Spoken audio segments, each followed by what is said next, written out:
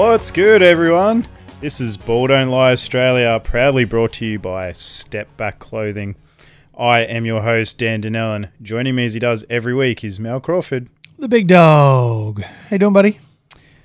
Doing well. It's last week of school, so for both of us being teachers, that's happy days ahead. We've got pending no lockdowns. As you're listening to this, if it's Thursday, State Championship, CBSQ, for high schools in Queensland is about to tip off. My school, Bray Park State High School, is on show court this morning, 11 a.m. The very court that the Boomers won their gold medal at the Commonwealth Games at the Gold Coast. So, better good friend check of the show, us Kadee, out. actually. Jason Kadee. Yep. Looking forward to it. As you're listening, I'm probably driving down there as we speak and as you listen. So if you've got nothing better to do, come check it all out. But so going to be some great talent on show, especially in the higher divisions, which we are not part of, but quite a lot of NBL 1 players, both in the boys and girls open division. So plenty of talent on offer. It's going to be a fun weekend. So yeah, I'm working an extra couple days, miss out on 2 days of holidays, but all for a good cause because we all love hoops. Yeah, we do. But Mel, we were just talking off air, and although I'm feeling pretty pumped right now and excited, something's banging your backboard over there. Oh, banging my backboard aggressively. And I don't know what it is, so I'm looking forward to hearing it. No. Well, I played a game of hoops last night, and it's the second one in a while. First one in a while with glasses, which, wow, that makes a difference when you can see. Did you play with glasses or goggles? This is important. No, I played with a very tight older pair of glasses with a sweatband over the top. Yeah, Need those goggles. It's on my to-do list, to be honest. It genuinely is. But playing a game, and let's not beat around the bush. This is Div 3 ball. We're not talking higher level hoops here. But, we're playing away. I'm down near the baseline. Ball gets tipped. It came off me. The ref called it the other way. I was like, no, ref. Let's be fair. Let's be fair, sorry. That came off me. That's the other team's ball. And there was nothing from the other team. Not even in fact, the other team were just like, yeah, see, we told you, to the refs. I was like, whoa, okay. All right, no, fine. I did the right thing. No, that's cool. I don't need a big thank you. That's not why, that's not why I put my hand up in those situations. I put my hand up in those situations because that's the way the ball, the ball don't lie. All right. And neither does Mel Crawford. No. And cool, whatever. Get in D. We're all good. Ball gets chucked in, goes around. Gets tipped by one of their players. One of their players dives out and then throws it in, tries to throw it back in off my leg for it to go out. Not a new play. Seen it many times. Saw it coming. Braced for it. Wasn't quite ready for where the ball hit me though. Yeah, right. This is turning from bangs my backboard to bang something else. Oh, it banged it.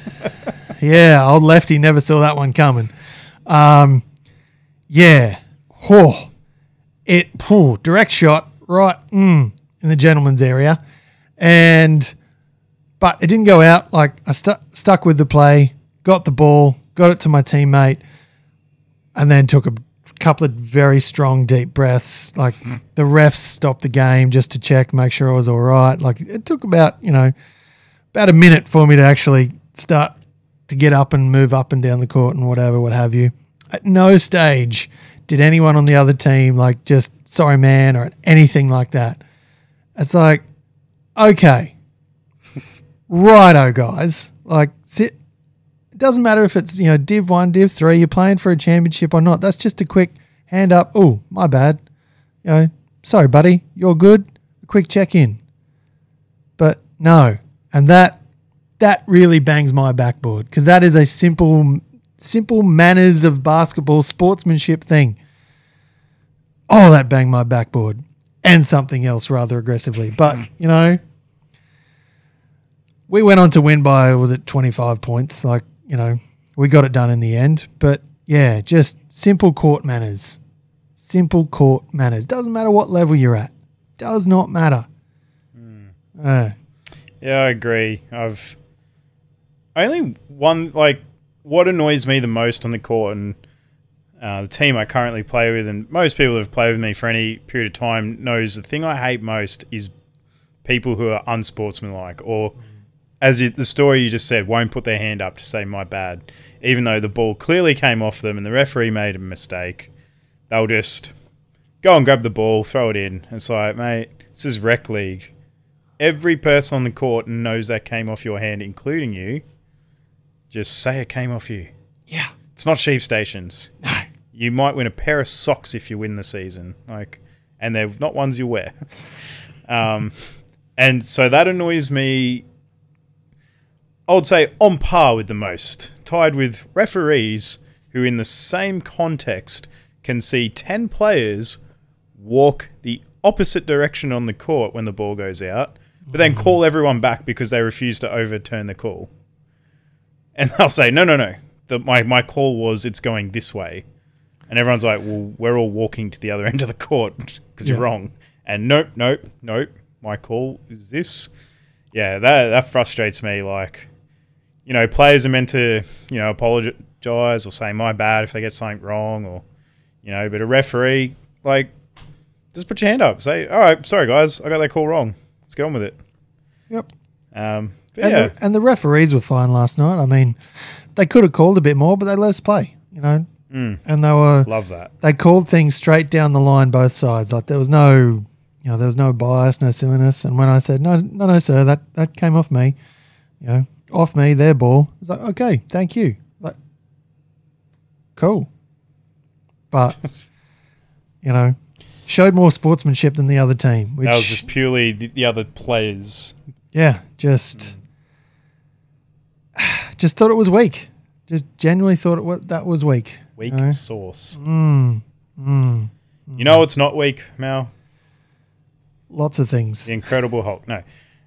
Oh, wait. Are we allowed to say Marvel characters? I don't know. You can say whatever you want. What's not weak is this week's lineup. Not at all. Not at all. We are back to our off-season analysis. We're looking at the Southeast Division in the East, obviously. So, just in case anyone didn't know Southeast was East, now you do. You heard it here first. It's also in the South, according to the name. No. Don't be silly. According to the name. It says it on the tin, mate. It says it on the tin. Atlanta, Washington, Orlando, Miami, Charlotte. We're breaking down the off-seasons for those teams in the NBA. We're then coming back home. We're going to be breaking down, or should I say New Zealand breaking down, because we're talking about the Breakers and their off-season. Before finally, we talk about our boys, the Brizzy boys, the Bullets. We're going to be having a look at this totally new roster, new coach. The Bullets are back. They're ready to contend this season. Or are they? You'll find out later in the show. We will then have a look at and review the NBL 1 North Finals. We had the women, Logan Thunder, up against the Southern District Spartans. And in the men, we had Mackay up against Cairns. Some thrilling basketball over the weekend. There certainly was. And spoiler alert, there was something in there that banged my backboard as well, which we'll get to. But it's been the week for it. It's been the week for it. Doesn't bang my backboard is the MVP of the men's final series, Jerron Jameson, who will be joining us here on the show to discuss his life around basketball. And before we deep dive into this NBL 1 North season and finals series. So we're really looking forward to that. But Mel, as usual, before we get into anything, we have a packet of cards to open. Bit of cracking. Brand new pack. Security checked before. There was a bit of disbelief earlier. Here we go. For those who don't know, we crack a pack of cards. We pick one of the cards We both pick a card and then we talk about it at the end of the show. And the idea is to spread a bit of basketball knowledge. Hopefully we've got a good pack because the first pack of 5 we cracked 2 weeks ago, solid, absolute lock. Great pack. Had Ja Morant. It could have had 4 players that I've never heard of other than him. But yeah. Cool. Last week's pack though. Ooh. I literally couldn't tell you one player in it, even the one I spoke about. Brook Lopez. He was in it. Was that LaMarcus Aldridge? Was that week? That was him. Oh, there you go. I can tell you one player. There you go. And I told you another. No idea who the other ones are. They're around here somewhere. No idea who they are though. All right. I think we might have had these before actually. First card in a Toronto Raptors jersey. OG Anunoby. Yes, I believe that might have been last week. Yes. So I remember trying to help you with that. Oh, one. hello. And then we've got 76ers Josh Richardson. Ooh. Then, we have Utah Jazz. Mark. Start again. I wasn't finished. No. No. You need to start again. No, I'm fine. Let me finish. Mike, replacement All-Star Conley. Just to clarify, is he a current or past All-Star? Well, it's in the past, mate. Has there been an All-Star team named without him on it since? It's in the past. Current All-Star Mike Conley. My guy. This is going to be a tough week for me to choose. It's about to get easier. Tyler Hero in a Miami Heat jersey. And then... Rue Hachimura. Oh. Not a bad pack, Mel. Not a bad. I'd say... I'd probably say middle of the road. They're all solid players. And an All-Star. How good. Yeah, they were all solid players. Yeah. Yeah. All solid players. All-Star. Yeah. All right. Replacement All-Star. So over the next hour, as we do the show, we're each going to select a card. Hopefully Mel doesn't pick all the All-Star cards and leaves one for me.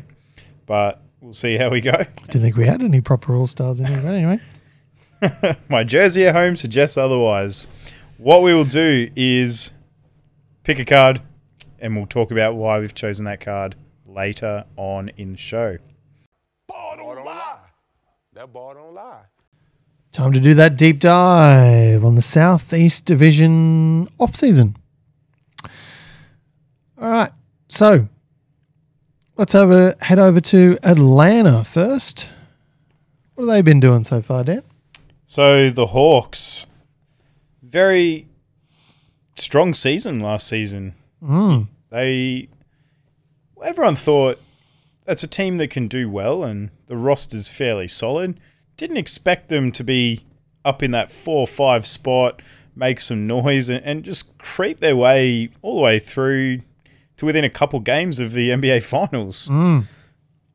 This team really showed up. They've got a strong core and they had 2 of their better young players out, like DeAndre Hunter, who arguably their best wing player, missed that playoffs, and Cam Reddish also missed most of the playoffs as well. And he actually looked really good when he came back and got injected into the lineup. So they didn't need to make a lot of changes here, but they still added more depth. So we look at the draft. They got Jalen Johnson out of Duke and Sharif Cooper, who both way outperformed their draft position during the Summer League. They looked really good. And they were both sleeper picks for us, funnily enough. So, maybe we know a little bit of what we're talking about sometimes. Or we just get incredibly lucky. No. Yeah, sometimes you do. But, so they've got 2 more good young players added to the core. And then they've gone and also put in 2 more veteran players in Gorgie Deng, stretch 5. He's loved everywhere he goes. And DeLon Wright, who is definitely a 2-way point guard, can defend well, can initiate offense, can score a little bit. Not really a dead-eye shooter, but he can score a little bit. And almost just as importantly, they re-signed Clint Capella, their starting centre, who evidently was one of the best centres in the NBA last season, no matter what anyone says. So I was looking at the contracts for Atlanta moving forward. This core that they've got, this core that outperformed all expectations last season, they're together for the next minimum 3 years. So in past episodes of looking at off seasons, we've said, we've got all these good young players, but they're going to have to pay them, and then people are going to leave, and this and that. This is a team who's jumping on an opportunity when they can. Yes, it is highly likely they won't be able to retain all these players for the next 5, 6, 7, 8 years. However, this team just made the conference finals. Yeah. And they just got better, and they are now intact for the next 3 years at least. When most people were kind of expecting them to have a bit of a tussle with the Hawks. Sorry, not the Hawks, with the Knicks. Maybe get past them, but that was their ceiling. And nope. They went way past expectation. Yeah, and I don't know any personally. There are some out there, but it's exciting times for Hawks fans, and I'm sure everyone's going to start seeing on their feed a few people start popping up of, oh, yeah, Hawks, I've been a fan of them forever, Where's the proof?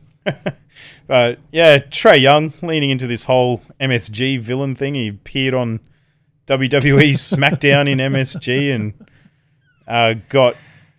he helped a guy wearing a Knicks jersey. I don't know all the wrestlers' names anymore, but the wrestler that he helped was wearing a Knicks jersey. And then Trae Young they said, ejected from interfering with the match. And he left arm in arm with this guy wearing a Knicks jersey. I'm sure there's more to the story, like the guy wearing the Knicks jersey was probably just pretending to like the Knicks or something. I don't know. But yeah, I haven't watched much wrestling, and when I did, I was in high school, and it just... Oh, as soon as it went PG, I was done.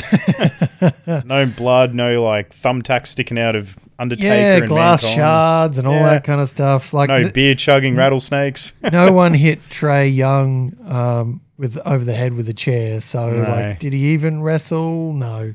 Sorry. Mind you, his new kick's coming out soon. Ooh-wee. Get me on that list. I'll be copping a pair of those for sure. That doesn't sound like you, all over a fresh release. Oh, yeah. Got to start sometime, I guess. If you haven't checked him out, go have a look. So Atlanta Mal. This is actually going to... I feel like it's going to make us sound all negative Nelly here, but we have done this for every team. Better or worse result this season than last season? Look, I think they're going to do slightly worse. I still have them in the playoffs.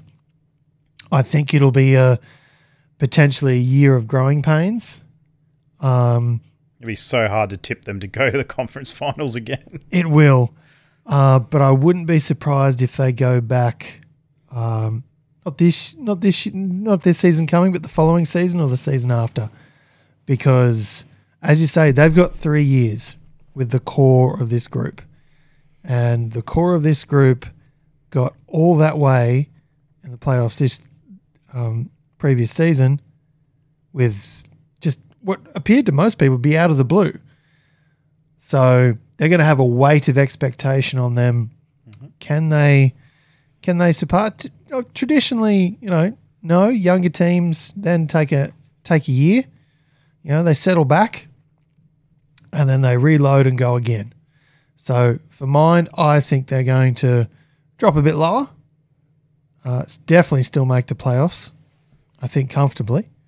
I'd probably say probably around the 5-6 position on the regular season ladder. And then, from there, probably one cog back from the conference finals is where I have them. I just see, while I see a lot of talent, I just see them taking a slight step back, but that I'm sure will only give them fuel moving forward after that. So, let me ask you a quick fire question here. Yes or no? yep. Wins. Over or under 41? Or over. Over. 41 is how many they had last season. So, Yeah, I'd say over. all right. Orlando Magic. Probably won't spend too much time on these guys. Not because they're not, one of the best teams, but we have actually inadvertently spoken about them quite a bit in the recent weeks. I've been harping on about Jalen Suggs forever.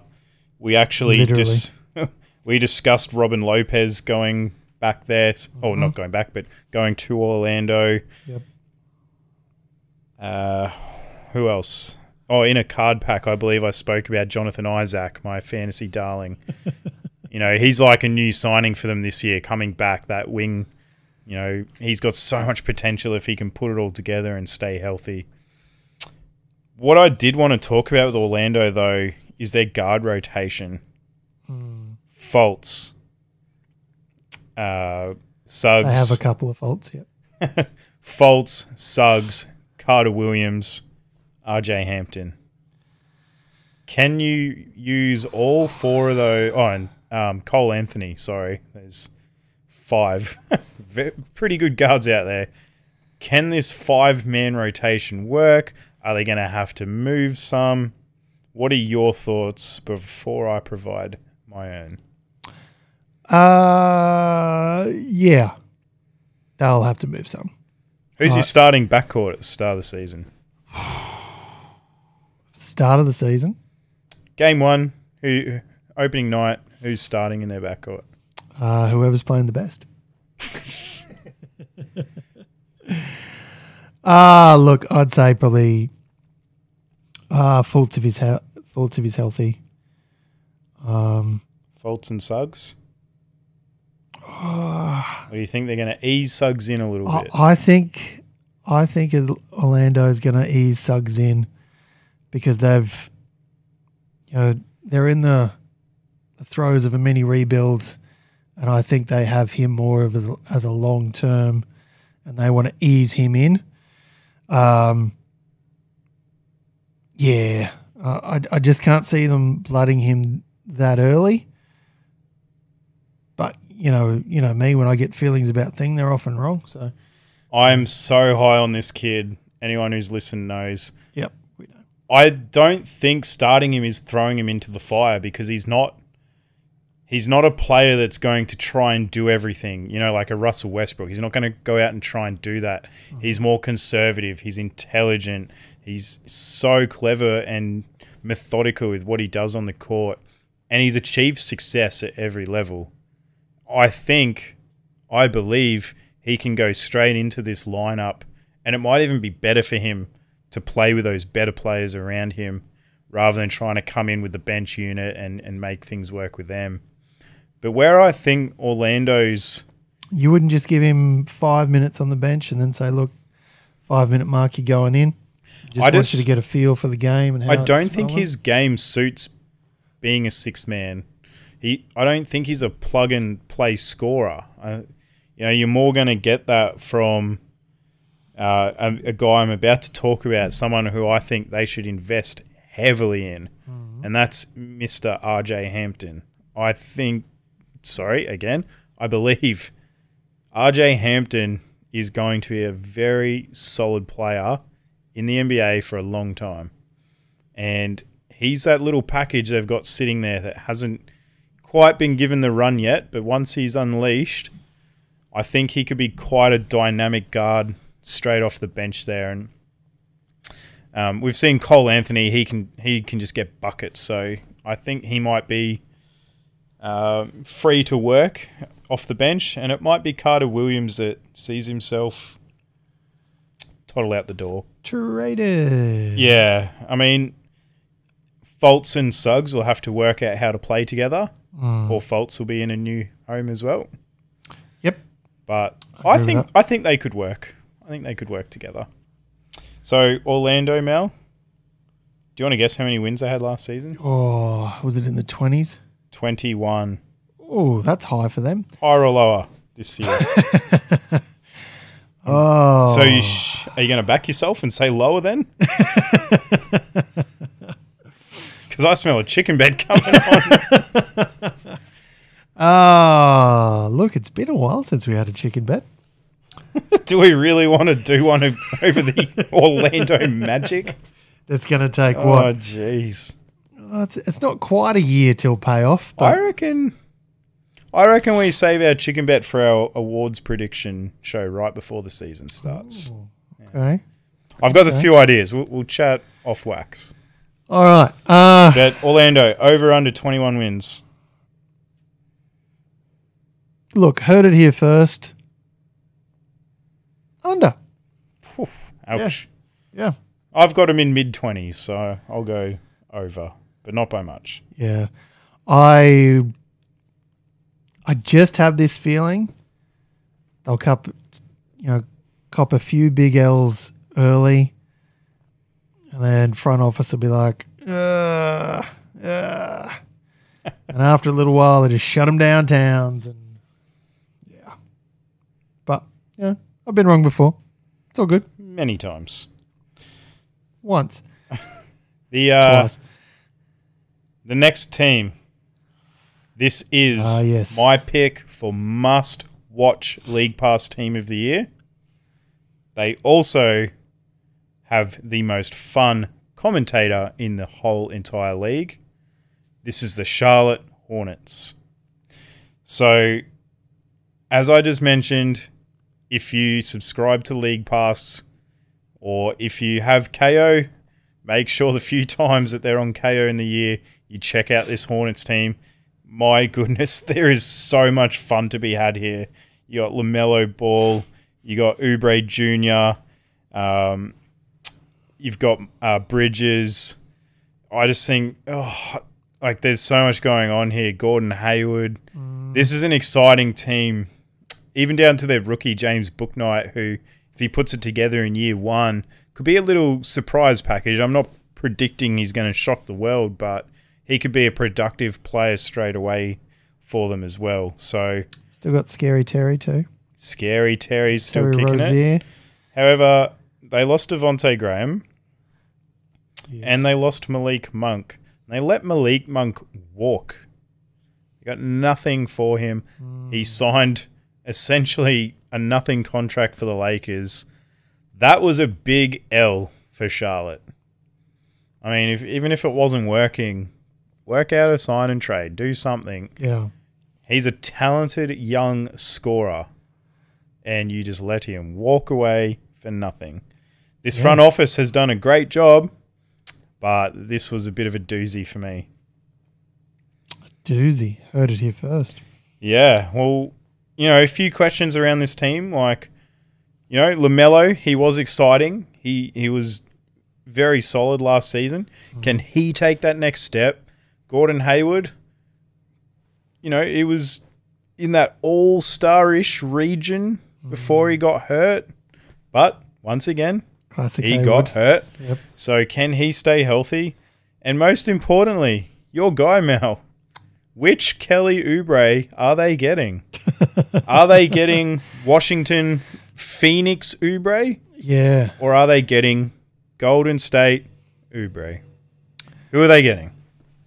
Well, that's the problem. And it makes such a big difference to the Hornets' chances this year. The Warriors experiment didn't work out. It didn't work out also good for the Warriors or for Oubre, frankly. He was off, coming off a big high, went there and just really, really vanilla. Like there was very, very little pop, very little sizzle throughout his time there. So, look, he can definitely show more than what he's shown in a Warriors jersey, but now's the time. I mean, he really needs to show out this season. Otherwise, could potentially see himself in a Dennis Schroeder style situation where he's playing before too long playing on a very small contract, trying to show his worth. He's really got to fire again really quickly. For Mind,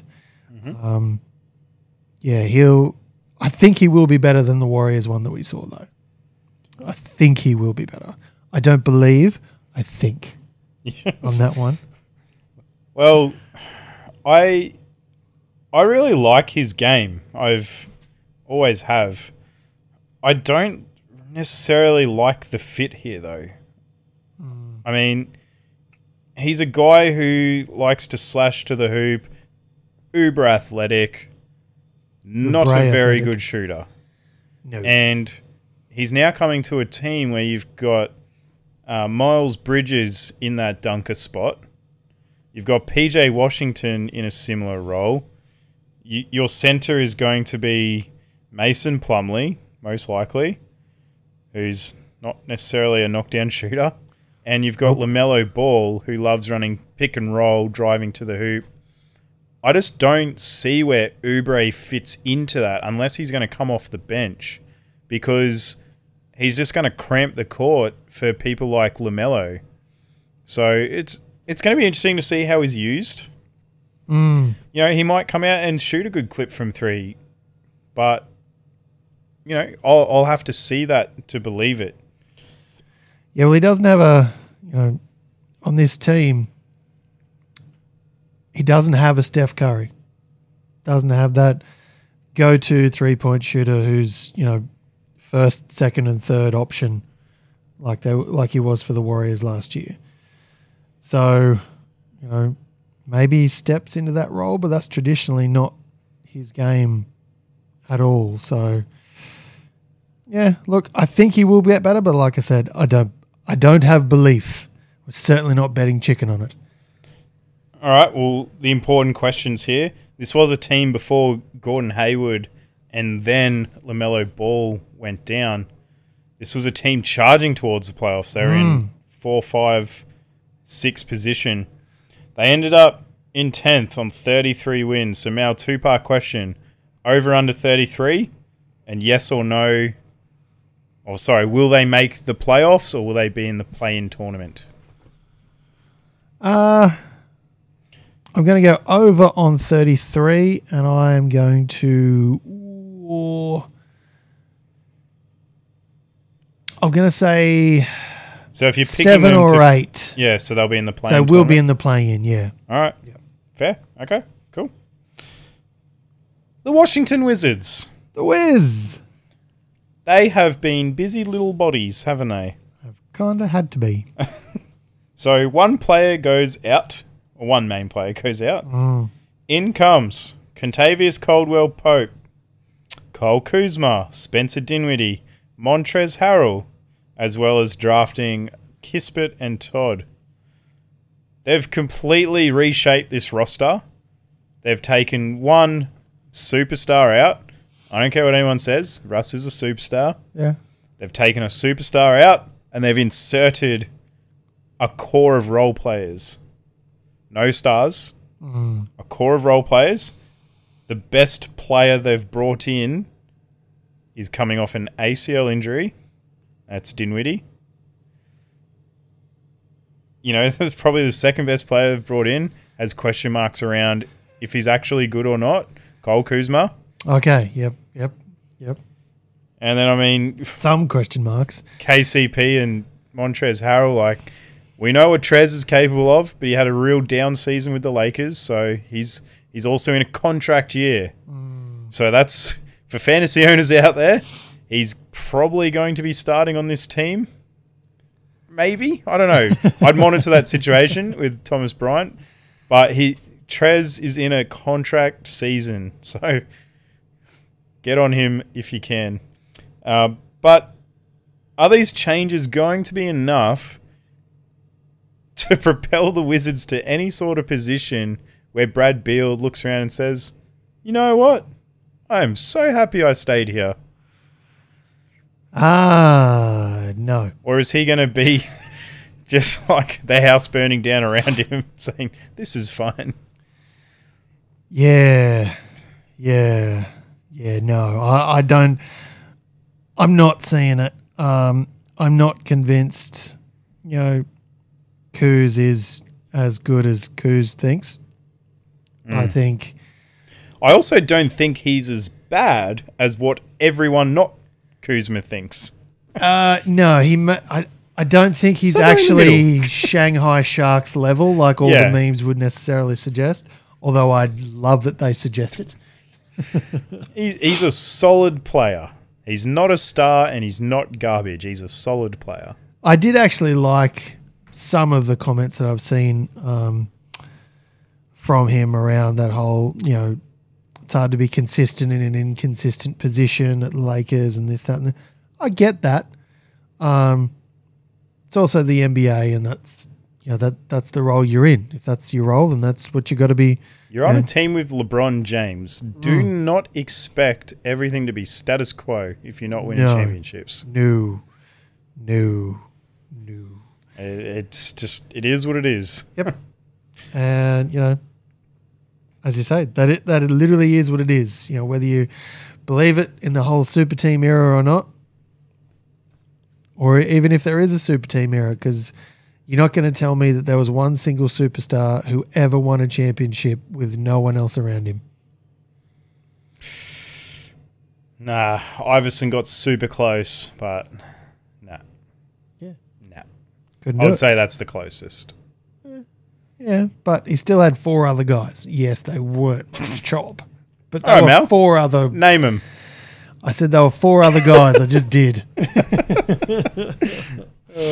No, they were not superstars, and they never put anything around him. And that, Well, actually, LeBron was close as well with his first time in Cleveland, when his other starters were like Boobie Gibson and Ilgauskas.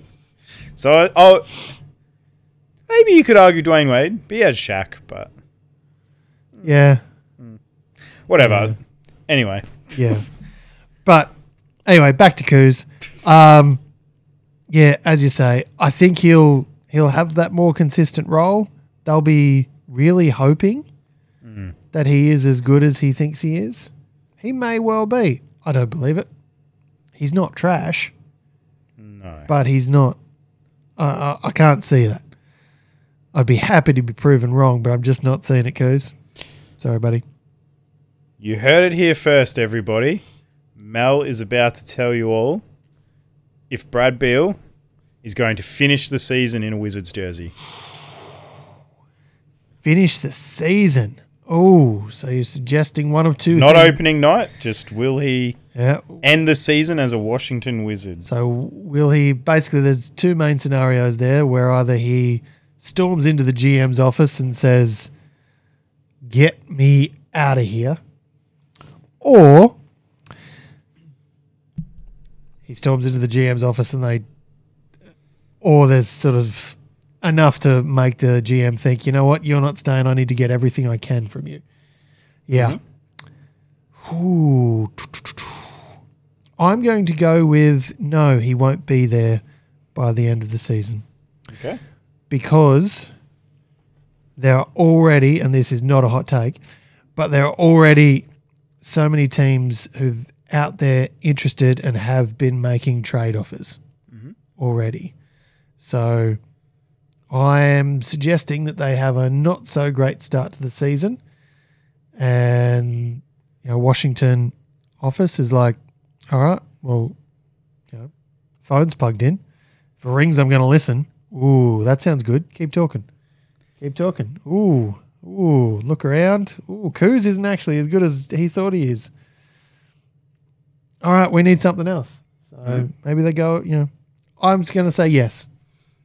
All right. Going to say yes. As we sit here before preseason has actually started. What are your thoughts? My thoughts on Brad Beal. Yeah.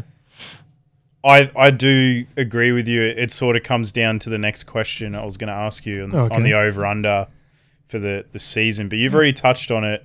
If they have a bad start to the season, if things are starting to look down, we already had the images last season of Brad Beal disengaged, standing off to the side while everyone else was in a huddle, sitting at the end of the bench with no one around him, just looking like, why am I here?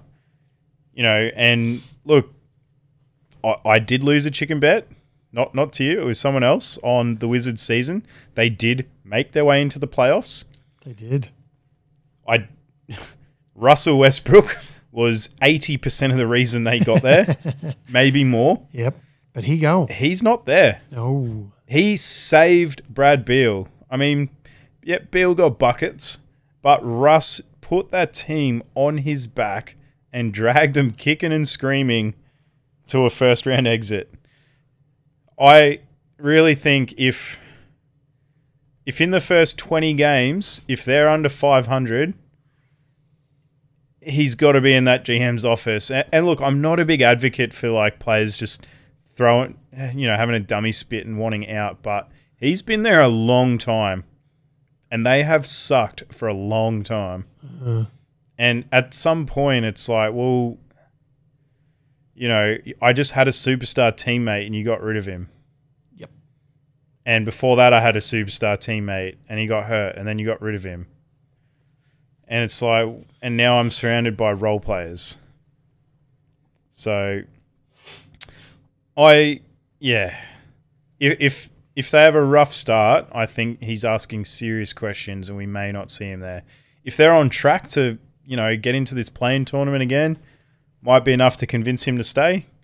They seem to love, I wouldn't even call it mediocrity. It's just try and crawl your way towards the playoffs, and that's good enough. They all seem to be happy with that. But it's Wizards basketball, baby. Yeah, I just hope for better for Beal. So is that a yes or a no? There's a lot of I thinks and... It's my old classic. I'm going to give both answers contextually and... Yep, that wasn't my question.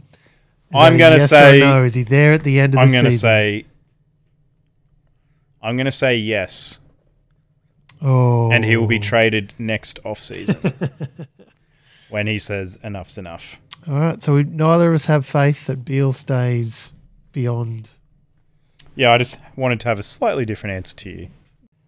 Last but not least, let's take our talents to South Beach, Mal. Let's do it. Miami. This analysis I've been looking forward to a little bit because there's been a lot of hype made about this Miami Heat off-season. And if you really look at it and break it down, how much better did they actually get? Because everyone's just losing their minds over this team. So they've brought in Kyle Lowry at point guard, Markieff Morris, the other one, and PJ Tucker. Yeah. Okay. Yeah. Well, so good additions. To be fair, if your rules apply, NBA champion PJ Tucker.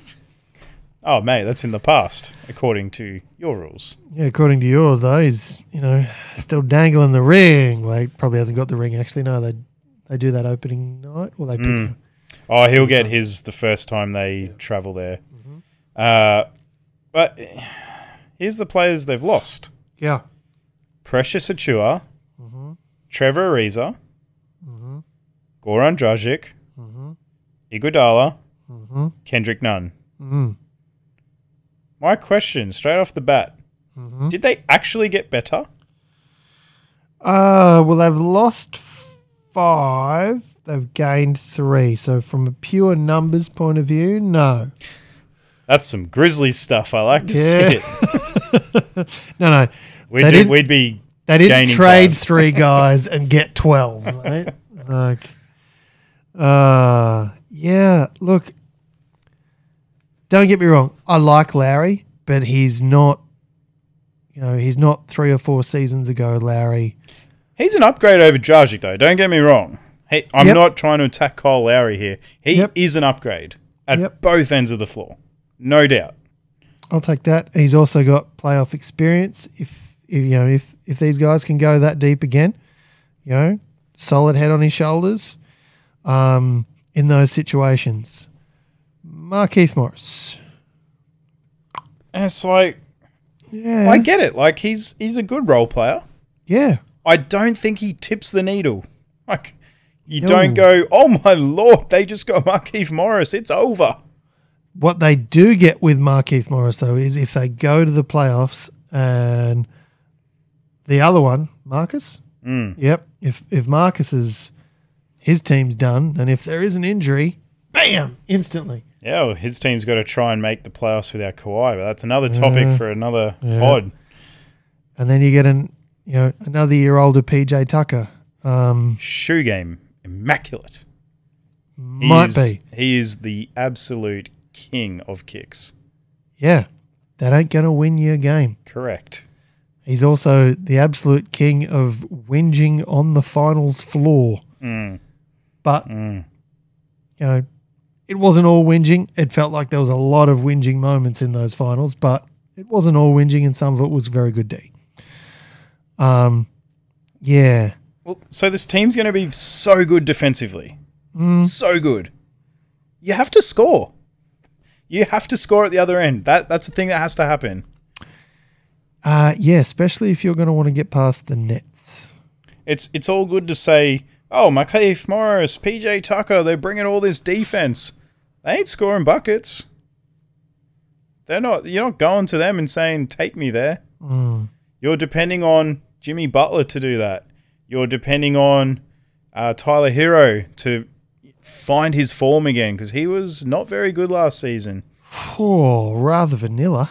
You're crossing your fingers and praying that Victor Oladipo finds a shadow of himself that he didn't last season. There's so many ifs. If. Don't get me wrong, Mel. If this team puts it all together, they'll be there at the end. They're going to be competing for that East Championship. But this can go so horribly wrong so very quick. The age of these players, the injury histories, how tough they're going to be having to play for this team. There's so much that can go wrong as well. There is, and things really didn't go right at the end of last year for Miami either. There's going to be a little bit of a hangover there, even though they've lost, shooting out 5, bringing in a new, they'll replace the others, but, things really didn't end well. So, yeah, it'll be interesting. I can't say they've got some names. Like, they're all good, solid, professional, talented players. But Lowry's not at the top of at the peak of his powers. Markieff Morris, getting a bit older, but still solid. PJ Tucker, definitely not at the peak of his powers. So have they gotten better? But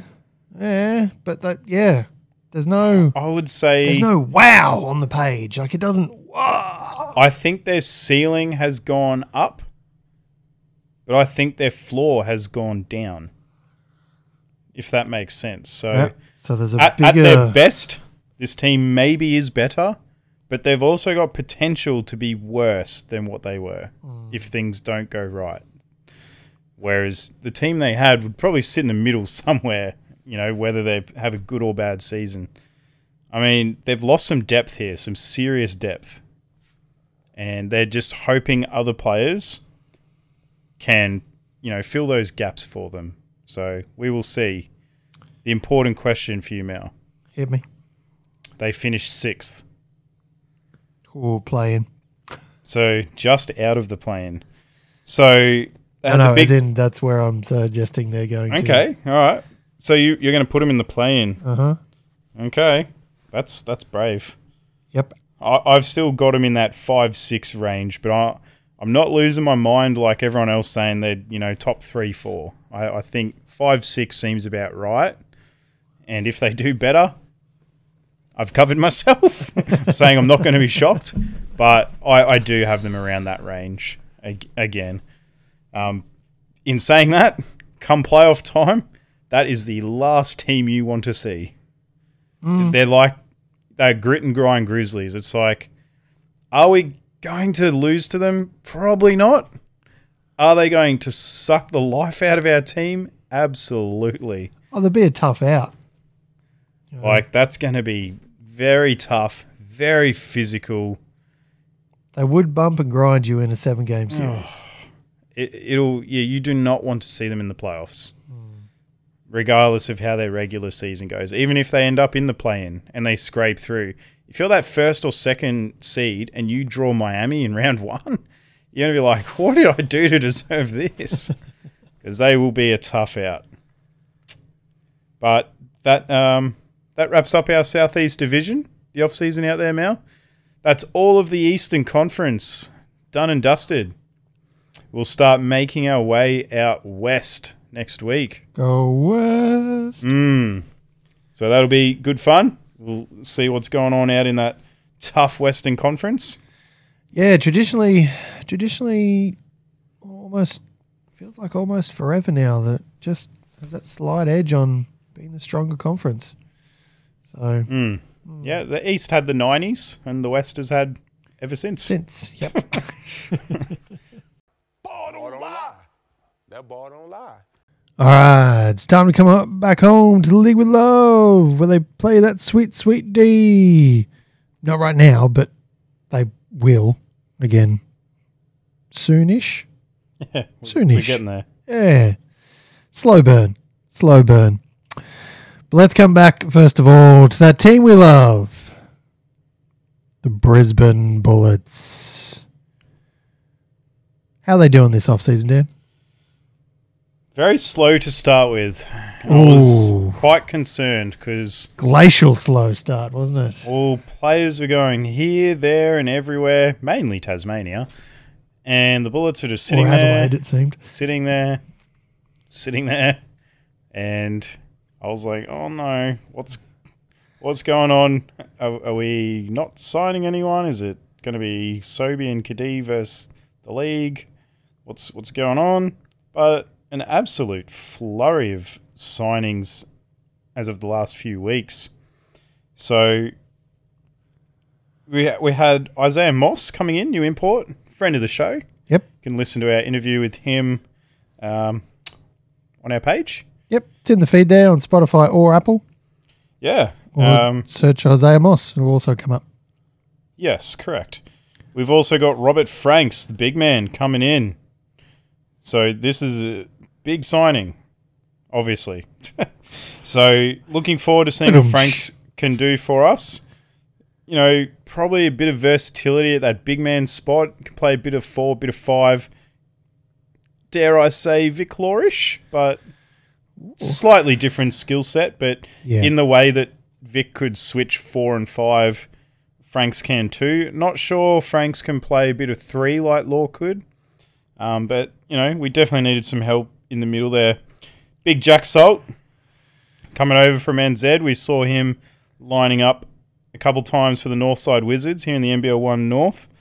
Not as much versatility at the centre spot. He's a centre. He's a big lad. We had Kadee on the show talking about how hard Jack hits on screens and looking forward to that. So, you know, I'll be looking forward to seeing Salt out there doing just that, creating that space for Kadee and Sobey and Moss, just so they can get their buckets a little bit easier. We've got Dang Dang coming in as well as...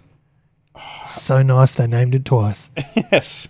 I'm going to try and pronounce it. I've never met him, so I'm not sure. But I'm going to go with Tayane Samuel coming over from New Zealand as well. That sounded smooth. Tayane? It sounded like it could be a name. So let's go with that until we know better. So he's coming in as a development player from New Zealand. Looking forward to seeing what he brings to the team. Looks like a pretty solid young lad. Can get to the hoop, throw down some dunks. So I like that. I'll get to 2 more signings in a minute, but a couple of notes I had written down prior was Wigness, Tyrell Harrison, and Tanner Krebs. Can they all, if not one or two of them, take that next step? And what I mean by that is, can they produce a larger role than what they've done in the past? We saw this with Will Magnay a few years ago, who was in a very similar position to Tyrell Harrison, sort of got thrust into the spotlight there, showed some flashes, and then came back the next season and was Will Magnay. He was a beast. And Tyrell Harrison, I think he's got that exact same opportunity this year. And can he take that leap into a solid starting big man in the league? We will see. We will. Tanner Krebs, for whatever reason, just couldn't get court time. We've seen him in NBL 1 North up here for Rip City. Did not have a problem with court time. He is a walking bucket. I mean, just put him out there and he's going to do something productive for you. So, be interesting to see if he can get some run. The only sort of mark I would say against Tanner Krebs were he would go cold at times. He could have some quarters or even, I think, of all the games I saw, I think about a half of basketball was as cold as he ever got. He didn't go entire games where it was cold. Literally just a couple of quarters. He could go cold, but I think he can shake that off with a bit more development and experience as well. Wigness, for me, I think Wigness needs to develop that jumper. Get some range on it. Like, he has got very fast hands. He can, in broken play, very hard to stop. Very hard to stop because he can just slices through defenders. We showed that last year in a Bullets jersey. But, if he's going to command more court time for Mind, he's going to need to develop that shot. Yep, I agree. With one thing I wrote down, and this was 2 weeks ago when we were going to do this podcast, I suggested that the Bullets are perhaps another big away from having enough depth at that spot. And a couple of days later, they sign, and again, I'm not good at pronunciations here, but the pronunciations, but yes. Yes, we signed centre. Is it Wanjing Lu? Is that how you'd pronounce it, Mel? I'd have to see the spelling. I'm going to say Chang Sing Lu or Chang Sing Liao. Okay, so I was maybe close, maybe far away. Yeah. That, to be fair, that is with, yes, I've been to China a few times. I am not a fluent speaker. But I did say we need a big. This kid is 7'5". Yes. He is big. He's big. He's ready to go. Look, I don't think he's going to dominate court time, but it's definitely an option. It's a big option. So it is. Look, hopefully it works out better for the Bullets than Taco Fall for the Celtics. Oh, he's listed at 7'5", 130 kilos. Yeah. Like monster. If Jack Salt can hit hard screens, I imagine that Lou is going to hit hard screens. He's got about 6 inches, 7 inches on Salt and 20 kilos. So he's a big boy. Yes, he is. But we've also recently brought in another development, or it's a next star, Tom Digbo, who's a 6'5", 19-year-old wing player coming over from Spain, of all places. So, Espanol. Yeah, next star in Brisbane. It's going to be pretty exciting stuff. He seems quite athletic, pretty slight frame. Like, he might need to get a little bit stronger in this year that he's over here, but that didn't really hold LaMelo Ball back at all. So it's not to say that Digbo can't sort of adapt his game to what he needs it to be and go from there. I mean, at the end of the day, he's 19. He is a kid, so he hasn't got a fully developed body yet. Hasn't had years of weight training at a professional level, and it'll be interesting to see what the skills he brings over. I mean, the Europeans, their shots are generally so smooth. Their handles, their fundamentals, little things that I appreciate, like boxing out. Like, they use free throws, Mel. I know you love them. Yes. The Euros usually have these things down pat. Yes, and they're also used to playing against some pretty solid defense. 100%. They're used to that FIBA defense. Where if you're going to get a foul, you're typically going to earn a foul. Mm-hmm. Not on a rip through or something. Just a weird body movement, like unfortunately there is in the NBA. But anyway, We got new coach James Duncan coming in. Who new coach, yes. We've spoken ourselves on the show as well as with a couple of guests that perhaps what let the Bullets down most last season was their defense. And Coach Duncan, first thing he's been saying in the media is defense needs to improve. If you want to be on the court for my team, you'll be playing defense. Love it. And that's just... Sorry, I don't mean to put words in his mouth. That's paraphrasing. That's not his exact words. But essentially, that's what I've interpreted what he's saying is this is going to be a defensive team. We need to get it done at both ends this season. So I love what he's bringing to the team with that. And he's absolutely right. Like, you look at some of the names and abilities of these players, they're going to get buckets. Scoring's not going to be an issue. If anything, there'll be too many people wanting to score. But it's can we get the stops at the other end this season? Look, it definitely will be interesting. As you said earlier, I have a lot more faith in the Bullets' upcoming season than I did 2 weeks ago. I want to say, like 3 weeks ago, things were not. I wasn't filled with optimism. Let's say now, I'm like, oh, okay, we've made some moves. And yes, of course, we have lost an assistant coach. Yep. But in CJ, but you've got a new coach coming in, so be a new system. We'll see. We'll just have to see how everything fits together, because as we know, chemistry in basketball, it's actually pretty important, and how this talented group actually fits together on the basketball court will be incredibly interesting. Because I think we've got something here.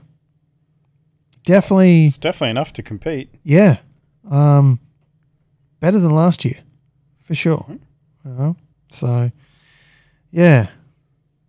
I've got confidence, and I haven't necessarily had that, rock solid and firm every single preseason or off season leading into a season with the Bullets since their return. But this season, optimism, definite optimism.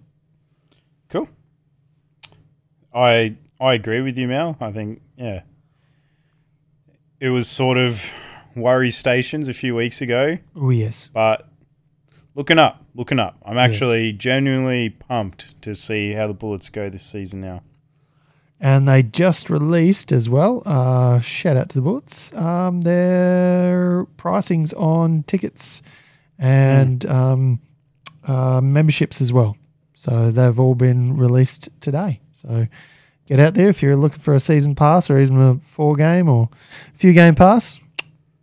Get out there, get some stuff booked. Get around it. Let's jump over the ditch real quick. Talk about those Breakers. Oi. Couple of things going on, like some big losses. Corey Webster, gone. Yep. Big loss. Been a go-to scorer for them for quite a while now. Yes. Levi Randolph, who they brought over from the G League. Another big loss. And Colton Iverson. Rebound machine. An actual big loss. So it's... They've done all right replacing these players, but they've lost some talent there. Yeah, from memory, Colton Iverson, I think, had back-to-back, 20 rebound or something massive. Games. He was killing it. He had some flatter ones too, but there were some monster rebound games. Absolutely monster. But you know who they do have? Who they got? They have a Brizzy Willie, so they're going to be all right. So Will McDowell White returning to the Breakers this season, be heading back over after his season here in NBL 1 North. They're a bit stacked at that guard spot, though. With McDowell White, Ty Webster, Peyton Seaver, who I haven't even mentioned yet, but he's come across from America. He was drafted by the Pistons. He's got some NBA experience. He knows what he's doing. There's a lot of guards here, so they're talented. So they're all going to want court time, and it'll be who's going to perform the best. How do they fit together? Who can be on the court at the same time? For me personally, I'd probably have McDowell White and Seaver starting and have Ty Webster as your microwave off the bench, personally. But I'm not the Breakers coach, so that's purely my opinion. No, and another thing for the Breakers as well is, as it currently stands, obviously we don't have basketball down south at the moment. But as it currently stands, I don't think we're able to go across the ditch at the minute. From most states, if at all. So will that then, if that continues for how, will the Breakers then have to come back over, do some quarantine and, do a little bubble team again style situation, which that's going to be tough for those players who are lining up to do that with their, without their families for another season. Yikes! That's going to have a toll if that goes ahead. So hopefully for their sakes that doesn't, and all that gets sorted, and we can open up the borders and just head back to more of a traditional, New Zealand games where they go. Mainland teams go. They come over and it's all good and happy and basketball's lovely again. They did the Breakers are bringing over a next star though, which is pretty exciting. 6'7" forward, Usman Deng. So I've tried to see little bits of clips and this and that. I'm not claiming to have watched an 18-year-old play French basketball. It's purely just YouTube stuff, but he's got some stuff. He's got some skills. I think he can fit in well on the wing for this team and provide them with a bit of length at that position, but also an outlet for McDowell White. I mean, we all know his game is to manipulate defenses, work those pick and rolls, get into the keyway, and Deng's got that ability from what I've seen to stroke the ball, but also to play that dunker slot as well and get to the hoop. So, Breakers didn't have a great season last season, but they've got some stuff to watch this year. I'm not convinced they're going to be heaps, if any, better than last year. I think they'll be a little bit better, but the whole league's getting so much tougher. So even if the Breakers team is better, so is everyone else. And, with only so many teams in the league, it's so hard to climb up that ladder each year. Yes. And our finals are we only take the top four. And that's, top four is tough. And there's obviously no play in. There's no extra spots. We have a smaller league and that's life. But yeah, top four is tough. You've got to be strong and consistent throughout the year. To give yourself the best opportunity. Late runs, they're tough. There's always a team that makes one, but it doesn't always end up in the finals. So, yeah. I can see the Breakers not making it again this year. All right, heard it here first. That's a wrap on our NBL off-season for the week. We're slowly rattling off all the teams around the league. A couple more to go, so we'll be back on that next week. We've come home to Australia, Mal. Let's come all the way home to Queensland, specifically. Oh. The NBL 1 North Grand Final Series occurred over the weekend. Let's head to the Women's Championship first. We had Logan Thunder up against the Southern District Spartans, the undefeated Southern District Spartans. Yes, and as we talked about right from the jump last week, it can be very difficult. It's incredibly difficult. It's very rare for a team to go through completely undefeated and win the lot. It's very rare. I was never able to do it. No. I went undefeated twice and lost both grand finals. Yeah, well, I played in Grafton, so our as a junior, our undefeated sort of runs typically ended after the first game of the season. That's where that sort of fell down. But yeah, oh well. Well, let's head to game one. Game one, let's do it. So Logan started off pretty strong in this first quarter, and it was on the back of their defense, which they wanted to improve upon from the last few weeks. Just really get a jump on the team they're up against, and boy, did they do that.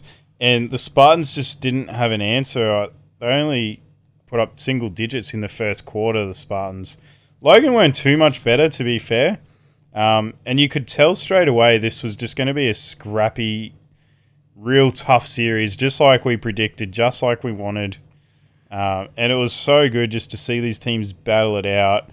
I mean, Michaela Roof, 21 rebounds in this game. Just in the last 2 months, some of these games, she had 23 rebounds, 18, 23, 19. Like, she's just grabbing boards for fun at this point, and she really showed out in this one. Not necessarily offensively. She actually struggled a bit. She went on a donut there, none of 10 from the field, I believe that she was. Hit a decent clip from the free throw line, but really quarterbacked the team on defense, as she does so well. And, Shavana Palvist, she came through, had dropped 20, kept that offense ticking over, didn't shoot a super effective clip, but hit some really important threes for them. And, of course, Mal, I'm just leading all of this into talking about one Michaela Can. Oh, yes. Who was on triple-double alert, didn't quite get there, but my goodness, she couldn't be stopped. She played every second of this game. Yep. And she was the best player on the floor for every second of the game. She was indeed. It was very good to watch, and it was fantastic to see because we've actually seen Logan Thunder women play twice now live, and her handles, her ability to move with the basketball is you don't quite it doesn't quite come through on the TV broadcast, but when you're live, it's like wowzers. And she showed that off in that first game. Like, it was on a string. She knew, she was putting up shots, high clip, did everything her team needed her to do, and they got the W. It was really nice to see. But there was one thing that really banged my backboard about this. And backboard keeps getting banged tonight. I know. This has just been a tough week. But all right, what banged it? The fact that NBL 1 only they only had 2 referees on this game, and they had 3 on the men's game. It didn't make any sense to me. This is the NBL 1 North Grand Final Championship round. What are we doing? Why is there not 3 referees? Yep, I agree. It makes no sense to me. If we can do it for the men, we can do it for the women. Yeah, this is the highest, the second highest level in the land, if you will. And it just didn't make any sense to me, especially if we're having 3 games back to back and we're looking to use the same referees. Give them another set of eyes. They're human. They're not perfect. They're just like the players. They've got to run up and down the court. And you've only got 2, and and you're going to use the same two for what? Well, they use the same two referees, I believe, for the first two games. Mm-hmm. I can only assume they were going to do that for the third game. I don't know, but I can only assume. You know, you've got two human beings who, yes, you would have to be an athlete. I'm not saying they're not, but humans who would be tired, just like the players, by game 3. Give them another set of eyes. Give them someone else, you know, another set of professional, neutral, independent eyes. And if we can do it for the men at that level, we should be doing it for the women as well. In the grand final, you know, that was my big thing for me. It just didn't make any sense. I couldn't see any logic behind it. Mm-hmm. But All right. there you go. Rant over. Got a little cranky pants on this week. That's okay. A little bit. It's A little bit. the end of term. Yeah. I understand. Yeah. So Logan did win this one by 4 points away at Southern Districts. So big win. We say away. It's across Logan. It was not in their own arena. And No, it wasn't. look, as usual, I had my little contextual pick last week. Uh-huh. We both picked the Spartans in 3 on wax. Yep. We both picked the Spartans in 3. I did, however, say if Spartans win game 1, they are winning game 2. Logan. If Logan win game 1, they're winning game 2. Yeah, I wouldn't also be surprised if you said something where you've knocked out all of the possible outcomes in some sort of highfalutin way just to cover yourself for this exact situation. But doesn't matter if you said this, that, or that, or this might happen, or this hypothetical, because we both put down a wrong answer. Yeah, you sure did. Yes, you did Because too. Logan came back, and on the very next night, Saturday night, in a game that I felt the Spartans had control of for 3 quarters, Yeah. Logan just came roaring back at the end, and once they got on a roll in that 4th quarter, there was just no stopping them. I mean, Roof was just ruthless. Ba-dum, ting. Oh, nice. Palvast, double-double as well. And just scoring by committee. I mean, Michaela Can, who was the eventual MVP of the series, didn't have a great shooting game. No, she did not start that game strongly. No, but she She- contributed in other areas and did her usual thing. Cassie Carroll gave you some points. It was a really tough game. I mean, And even the scores were at just over 60. You're not going to get a lot of big scorers in a game like this. No, and Michaela Roof fouled out, I think with, it was either 5 or 6 minutes left. And at that moment, watching, I was like, ooh, okay, we're going to get a game 3 at that moment. But then it just completely turned, and, Michaela Can just turned up the wick. She wasn't the only one for Thunder, but she was that big one. She wasn't having a great game to that point, but in that 4th quarter, as you said, she really started to turn it on, and she picked it up big time. Picked it up big time in that 4th quarter. I tell you what, though, a couple of Spartans players like Maddie Willie, if I needed someone to be hitting open shots, I'm taking her. Nadine Payne, solid down low as always, did her thing. Had struggles with Roof. I mean, Roof is just so dominant. She's such a talented player. Not just because she's a good friend of the show, but we've seen her live. Legit We've is. seen her on the telly. Yep. Oh, she's so good. But I tell you what, Mal, and this is something I said to you off air. Maddie Roshi, I'm taking her on any team I coach any day in any league. My goodness, she dives after every loose ball. She's trying to climb over bigger players for rebounds. Yep. Every time there's a bump or a hit and someone's on the floor, it's her. And it's because she just wears everything on her sleeve. She leaves everything on the floor. every possession counts. She's an intelligent player. She's super talented. She's still young. I believe she's only 23 or 24 years old. Like, she's got a lot of development to go to an already well-rounded, polished game. And that heart, determination, you can't coach that. You can't teach that. That's within a player. And if you have that and then add on her talents she already has plus what she's going to pick up, there's a heck of a player in there. And yeah, she conducted herself very well over these final series. Oh, she sure did. The amount of times she was on the floor of that basketball court and looked to be broken.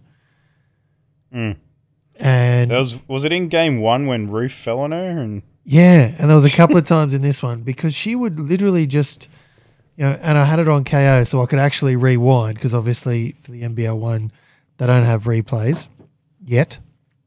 But I was able to hit the quick rewind to go back, and the ferocity of which she would throw herself at the ball, at the play. There just did not hold no disregard for her own personal well-being.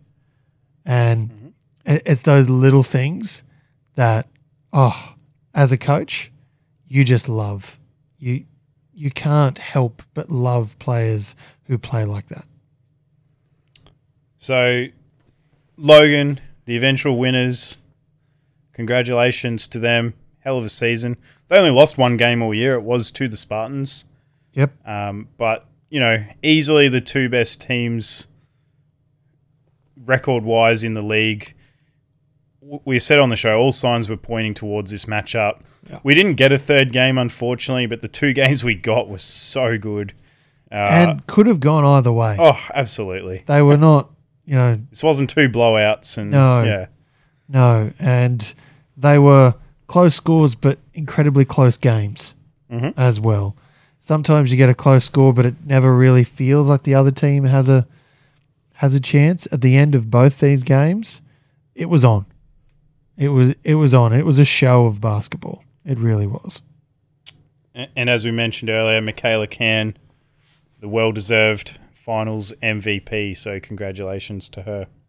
I saw some pictures through the week of them. Of Logan Thunder getting up on the old step ladder with the scissors and cutting down the net. Mm-hmm. Loved seeing that. So Logan Thunder's gone into Spartan's house and they've cut down their net and taken the net home. Hopefully left $20 in the locker room to replace it. No. Hopefully not. It'd be even more baller if they put it up in their own arena next year. Yeah, and then make a big sign pointing to it. So, Logan Thunder, have you lost your net? Spartans. Yeah, them. Oh, well. Mr. I'm never wrong. All right. Before you're wrong too many times, let's jump across to the men. Let's do that. Mackay and Cairns.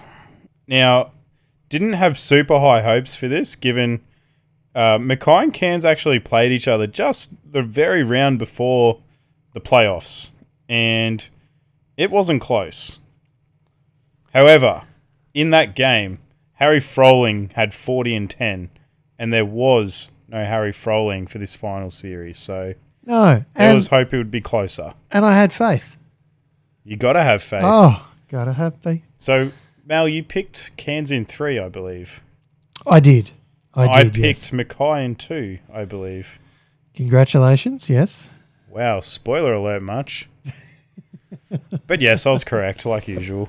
Well, you say that, but look, let's look at it.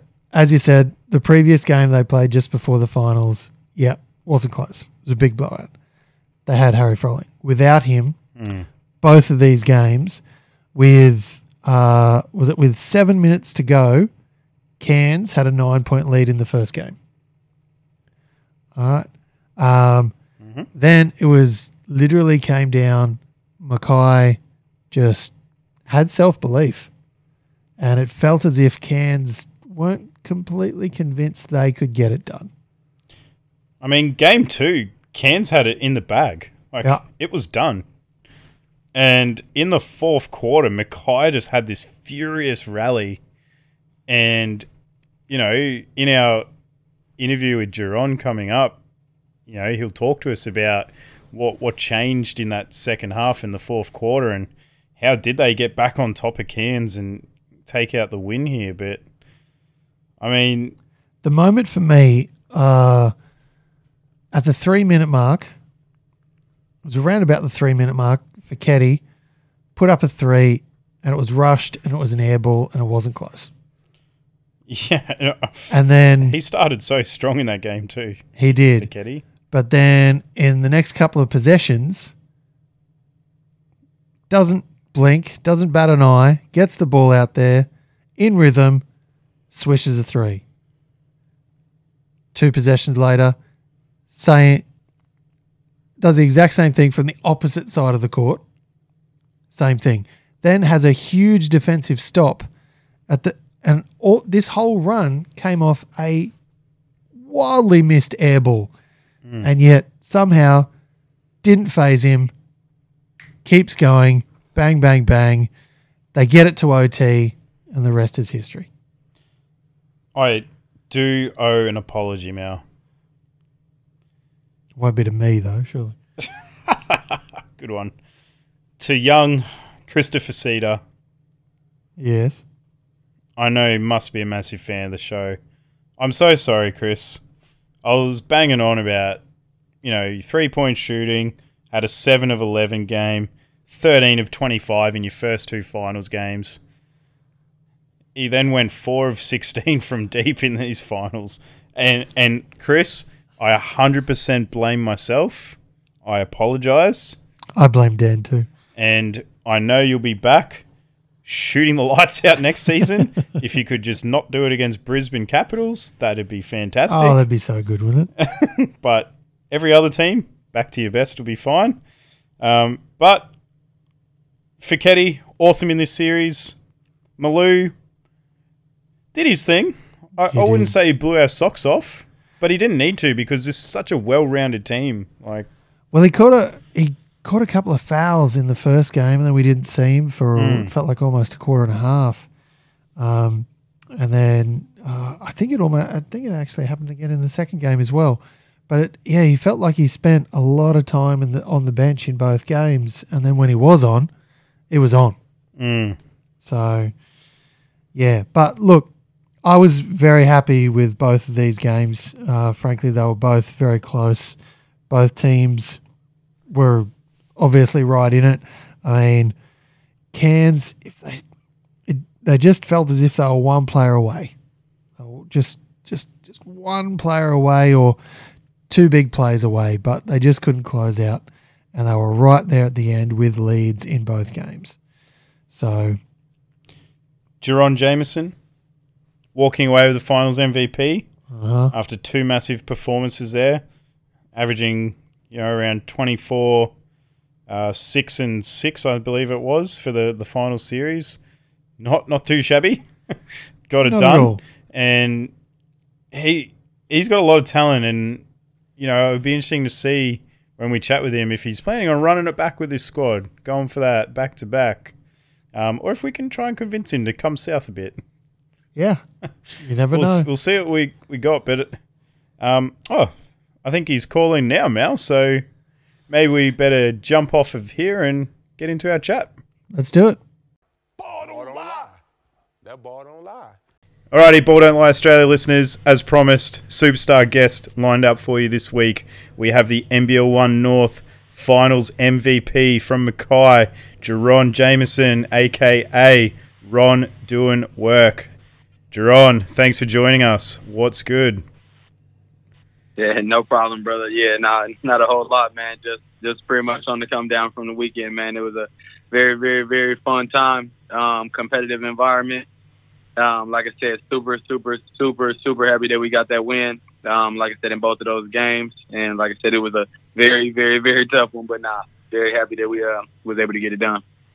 We'll be talking about those games in depth a bit later on, but we will start off a bit earlier in your life and career before that, if that's cool. That's all good. Alrighty. Originally from Indiana. Can you tell us just a little bit about early life and obviously your high school and college that you played for? Okay. I am from, like you said, Indiana, South Bend, Indiana. A lot of people know it for University of Notre Dame. I live pretty much down the road. I would say about 10. I wouldn't say down the road, but I would say about 10 minutes away from campus. I stay on the north side of South Bend. I've been living there for, I think, maybe since I was 5, maybe. So I would say the majority of my of what I can remember, I've been living in pretty much that same house. I went to Washington High School, and it's funny because I graduated in 2010. That, man, it's crazy. It seemed like that was like yesterday, but anyway, that's on the side note. I graduated 2010. It's funny because early on in my basketball career, because I didn't really start taking it super serious until I was about I would say about 15, 16. And in America, that's actually very, very, very, very late. As far as like to be taking basketball, as far as to be taking it serious, because a lot of people in America, you pretty much on the radar at that point. You pretty much on the radar for college coaches, and whether it be pro, it wasn't really too much of a pro thing then. Back then when I was in high school, people wasn't really going from high school straight to the pros and stuff like that. But yeah, it was kind of hard because I didn't really have everything that all of these kids have now, like YouTube and all of the trainers and all of this other stuff as well too. Like, I can't imagine what it would have been then. But so I finished high school. I started varsity my last 2 years. So my junior and senior year, I started varsity because we had a super, super, super competitive, really good team in high school pretty much every year. So I started varsity my last 2 years. Got my one college offer to go to a junior college out in Ohio, in Toledo, Ohio, called Owens Community College. I finished my 2 years. 2 years there was really, really, really good. My freshman year, I started and everything, and like they're going into that second year, really, really, really worked on my game, and we got a new coach, and it was a bit of an up and down year for me that second year because my coach, we didn't really get along too well. And it's me and a couple of my teammates as well too. We didn't get along too well, so that was a bit of a roller coaster that second year. But we had a really good team. We had a couple of Division I players on that team as well too. James Kelly and Justin Edmonds. Those were two high level Division I players. And once I finished that year, I went back closer to home in Indiana, so my grandmother and my family could see me play a bit more often over at Goshen College. That's in Goshen, Indiana. I would say about 30, maybe 40 minutes away from South Bend. Back to family. Love that. Yeah. So my family could pretty much stay. My mom and dad pretty much came to every single home game. That we had actually home and away game because it was the away games wasn't really too far away from there. And like I said, that was that last year. Those last 2 years, we didn't win too many games. But I had a really fun time playing with some of my really close friends there, and like I said, I finished that in 2014, and it was on to the leagues after that. So, growing up in Indiana, would that make you a Pacers fan, or did you go somewhere else? It's funny you say that too, because a lot of people, especially out here in Australia, a lot of people ask me that same thing, and it's funny because I was never actually particularly a Pacers fan. I was kind of always Lakers just by default because Kobe, man, that was like so me and my best friend from high school. We was like literally we would watch. I'm telling you, maybe every single Lakers home game when we was in high school. We would have probably watched every single game. That was like Kobe was the only person that we watched. Kobe was the only person that we watched. So I think I was kind of a Lakers fan by default. I was never too much Pacers, but I think I was kind of a Lakers fan by default just because of Kobe. Yeah, Dan's loving that answer. I'm a Celtics fan myself, but Kobe was Kobe. I don't. I might have judged a bit right there, but I'm gonna let it pass this time. Yeah, the death of Kobe, just how it happened in Australia here with time. We found out just as we woke up in the morning, and geez, I barely got to work that day. It was a very tough day for me. It hit me way harder than I thought it ever would have. But it's crazy tragic. because it's crazy because like my best friend, he called me. I think it would have been maybe 5:30 in the morning. He called me, and I woke up, and I was like, "What's up, bro?" Because he never usually called that early. And he called me, and he was like, "Man, like Kobe died." I was like, "What do you mean?" He's like, "Man, Kobe died, bro. Kobe died, plane crash." So I'm like, so obviously, first thing you do is I'm gonna go search it up, look it up, see if it's actually real. Mm. And like I could tell you, like from that day, even until now, sometimes as well too. I don't think I've ever, like you said, I don't think I've ever like sat down and really been as emotional for somebody that I actually personally didn't know. Yeah. And it was just so crazy to me because like he affected everybody in so many different ways, and you never really understand that type of stuff. And they say you don't understand that type of stuff until somebody is gone. But it's crazy because even now to this day, it still doesn't feel like he's not like walking this earth. You know what I mean? Yeah, it's just not fair. But yeah, it's crazy, man. He almost felt like a superhero, to be honest. 100%. I can relate to that. Getting emotional just talking about it now, so we might move on before I can't finish this. Nah. So you are over here in Australia when that happened, of course. Yep. How did the move to Australia come about, and what was it like acclimatizing to the climate here in Australia for you? So I finished. So I played at the NBL level over in Canada. When I finished, I played. I finished college in 2014, and into 2015, 2016, early 2016 is when I played over in Canada. As soon as I finished that season up over there, I think it was about March, maybe ish. March, I think it might have been April. As soon as I was done with that, I was back in America, and one of my friends that I had played against in college, should I say, sorry, he was over here in Australia.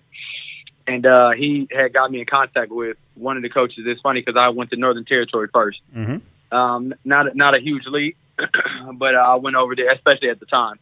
It's a lot better and stuff now, but I had got in contact with my coach for Ansett Basketball Club over there in Darwin, Paul Rouse. And I talked to him for about, I would say about a week or so. I got him back and forth with him. And then when I came out here, long story short, we had ended up coming to agreement that I think it was a good thing for me to come out here. And as soon as I did that, it was July 2016.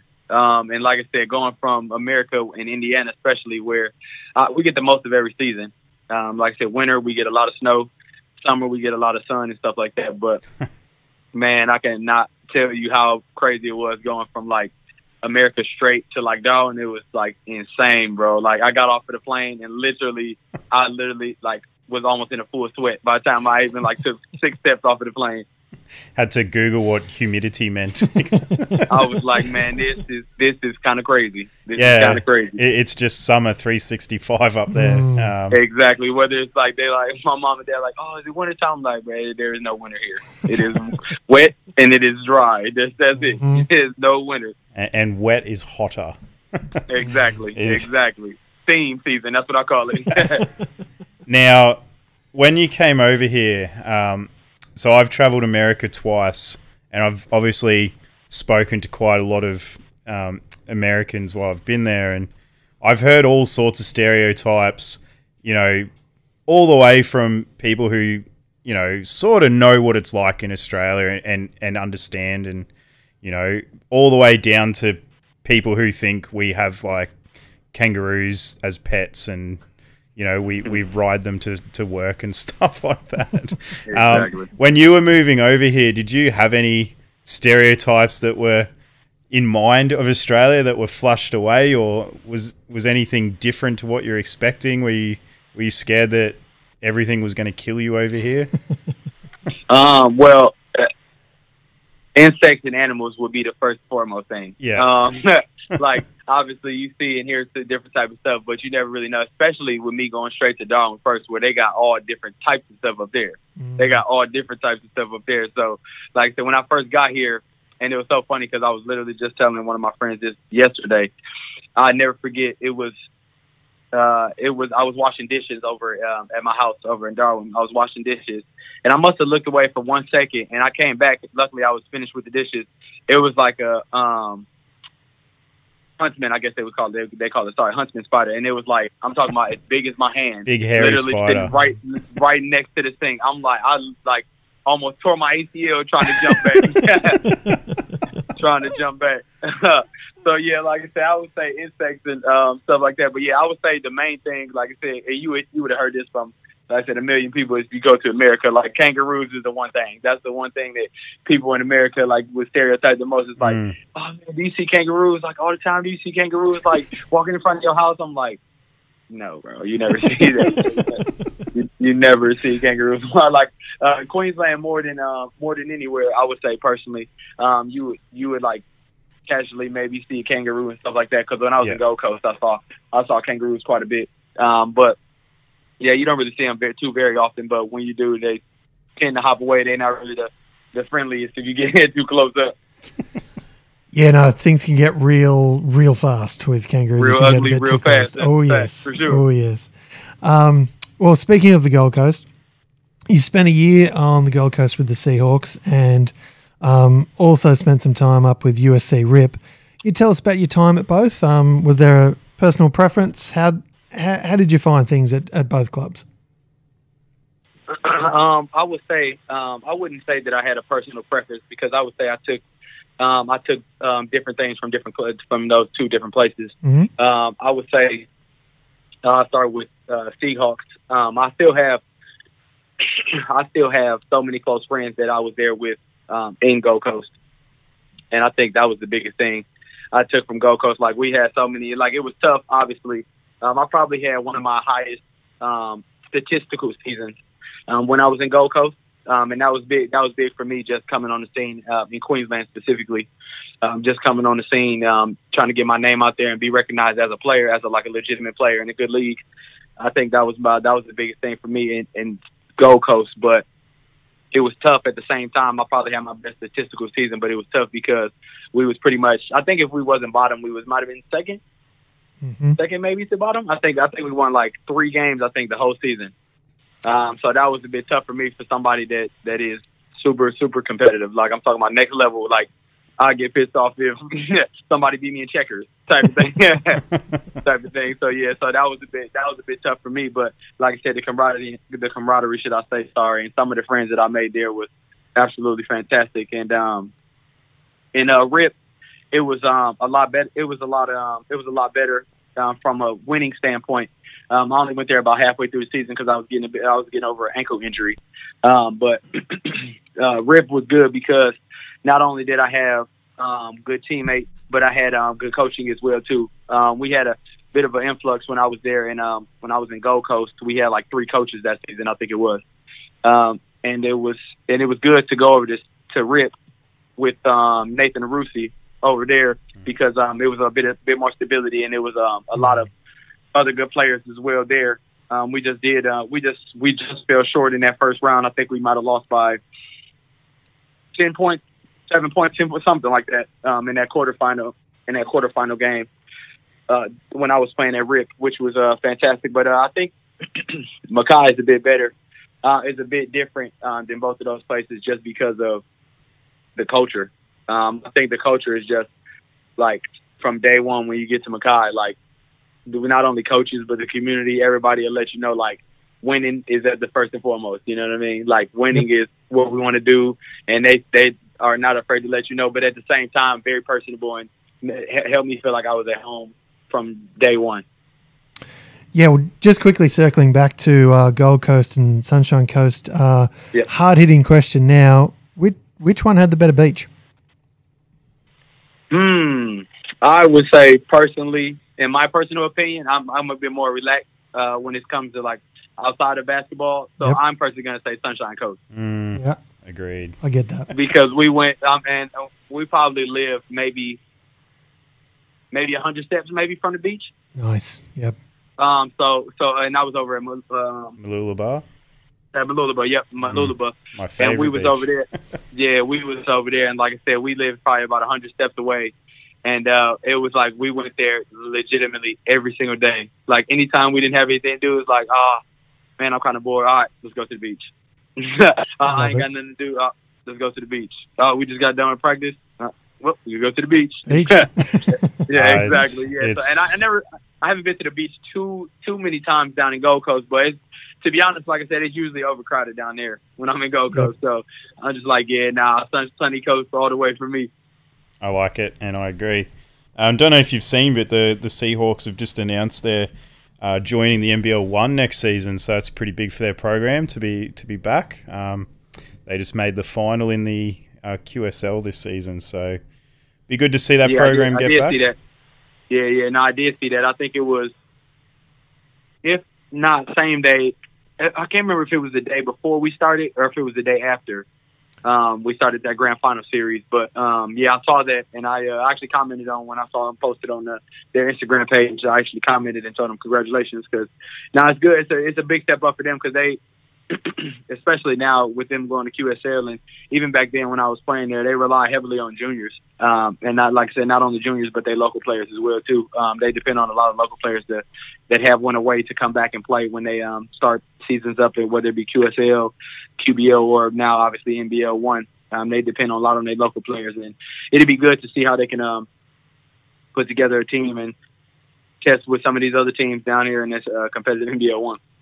Yeah, for sure. And just in the preseason for this NBL 1 season, we saw that QSL Seahawks team play against our NBL 1 Capitals men, and Mel and I were very impressed with what we saw on the court. Like, this was a team from the league below, but at least in the first half, they really gave the NBL 1 team a run for their money, and we were just impressed with their style of play, and they just go after everything. So it'll be really cool to see them come up to the big league next year, and obviously we wish them the best.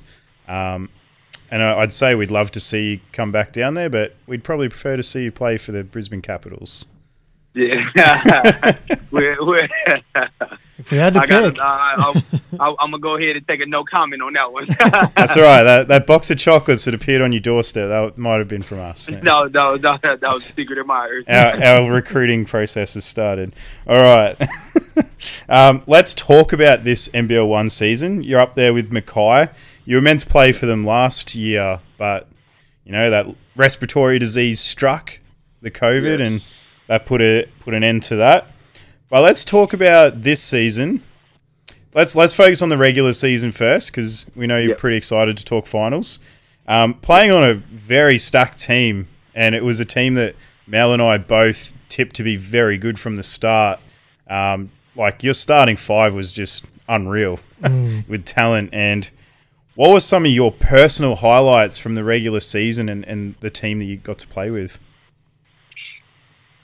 I think personally for me, like you said, it's a fantastic thing to have a lineup with everybody. Like, we legitimately had like 5 players that could score, if not 20. We got at least 3 that could score 30 or 40 points if they really wanted to. And then, like, if they go on any other team, would probably average 30 points. You know what I mean? And it's a fantastic thing to have all of those, and it's a great feeling to go out on the court knowing that you got all of those type of like killers, that like players with like killer mentality around you. But it was a challenge for me too at first, because I had to change my game quite a few times throughout the regular season, because I have always, especially since being in Queensland and being Australia in general, I have always been asked to just put the ball in the basket, just score. Mm-hmm. And it's a bit different now, and I think it came a bit to fruition towards the latter end of the season and finals and stuff. But like, I know we talking about regular season, but it was good for me, because it was a good challenge for me, because not only could I challenge I wanted to put my skills to the test, not only just scoring, but I wanted to show everybody that I could do all the other stuff as well too. You know what I mean? Not only just scoring, but passing. And like I said, that's the type of stuff that I personally like to do anyway. Scoring, passing, grab rebounds, play defense, get stops, push the fast break, all of that other stuff as well too. Like I said, being able to come into this situation and play out throughout the regular season, like I said, with somebody like Joe, who tells you like it is from day one. Like, he told me from the very beginning, like, I'm going to let you play with the ball in your hands, and we're going to live and die with some of the decisions that you make. So I'm just going to put you in positions to succeed. And if we don't, then you really don't have no excuses and stuff like that. And I think the regular season was absolutely fantastic. I think we had a lot of ups and downs. it might not look like that so much from the outside looking in, but I think we had a lot of ups and downs. But I think it was the end result was pretty good. Seeing that obviously we finished out the right way. Yeah, some big games in there. Like Mel and I actually were in attendance of your game at Northside Wizards, which is in a pretty new, expensive arena. It was also the debut of NBL star Mitch McCarron for the club. Is there any other games like that stand out? Just whether you had a big scoring performance, whether you enjoyed a certain matchup that you were looking forward to in the season. What were some of the, just a couple real standout games? I would say two of them that stick out to me in my head right now. I would say three almost. The first one, if you want to go in order, I would say the first one was that first time we played Gold Coast. Because obviously with me being over there on the coast and stuff like that a couple years ago, with me being on the coast, that was always the rivalry, and that's kind of still playing in my head every single time we played them. So, like I said, and with me being able to have a good game against them and us being able to get that win, that was a big one. And plus Cameron Goldfinch, who's over on that team, that's one of my really, really good friends out here in Australia. One of my really close friends out here in Australia, and it was good to see him and know that he's doing pretty well for himself as well too. So, like I said, but that was the first one. The second one, like I said, I couldn't even explain it better than like how you said. Like that Northside game was fantastic. Well, number one, from a personal standpoint, like I felt like I couldn't miss that game. Like that game, like I felt like every single thing I'm talking about from the very beginning of the game, like I felt like was going in. Like I just literally every time I touched it, I was like, I'm letting it go. Yeah, I think you had near 30 that game. I think I maybe played like he took us out super early. It was like halfway through the third. I think I played like maybe 21 minutes, maybe something like that. So that one was fantastic, and not only from a personal standpoint, but it was good because we won how we knew we could. But at the same time, one of the young boys who out here putting in a lot of work, Max Kane, he was able to get on, and I think he one of the more underrated players out because I didn't see quite a bit of players with me being doing a lot of coaching around the state and stuff like that as well too. I've seen quite a few good players over here in Queensland, and I think he probably might be one of, if not the most underrated, in my personal opinion. But for him to be able to get on, and not only get on, but be ready for his opportunity, I think he had like 10 points. And like I said, that was a good one from a team morale standpoint because everybody was getting around that. Yeah, definitely. And the last one I would say outside as far as regular season is concerned, that's obviously that Logan game. With us being able to go up against them with the same type of similar lineup, I guess you could say. They had a similar style type of lineup, and they just got super, absolutely fantastic guard play with Sean and Jeremy. Jeremy is somebody that, if I'm not mistaken, I think he is from Indiana as well. And he kind of one of those players that obviously you compete against, but I would say I kind of look up to from a standpoint of I support everybody and I get behind everybody that I know works hard at what they do. That man is like no question always in the gym working out on his game and put in every stone to get exactly where he is. No handouts, no anything. You know what I mean? And that dude is just like unbelievable on the court. And like I said, obviously I done played against him before, but when you're playing against those type of dudes, man, it's like that competitive nature, obviously that comes out. But for us to be, I know we ended up losing that game, but for us to be down, and Harry didn't have his best game that game, and I think Chris was, I think he was a bit off that game as well too. And with that being said, we lost by 4. So I mean, we lost that game, but for me personally, I looked at it with that as the glass half full because I'm like, okay, we had our two of our main scorers have single digit games, but at the same time we only lost by 4. So I'm very, very, very happy to. I'm very what's the word I'm looking for? I'm very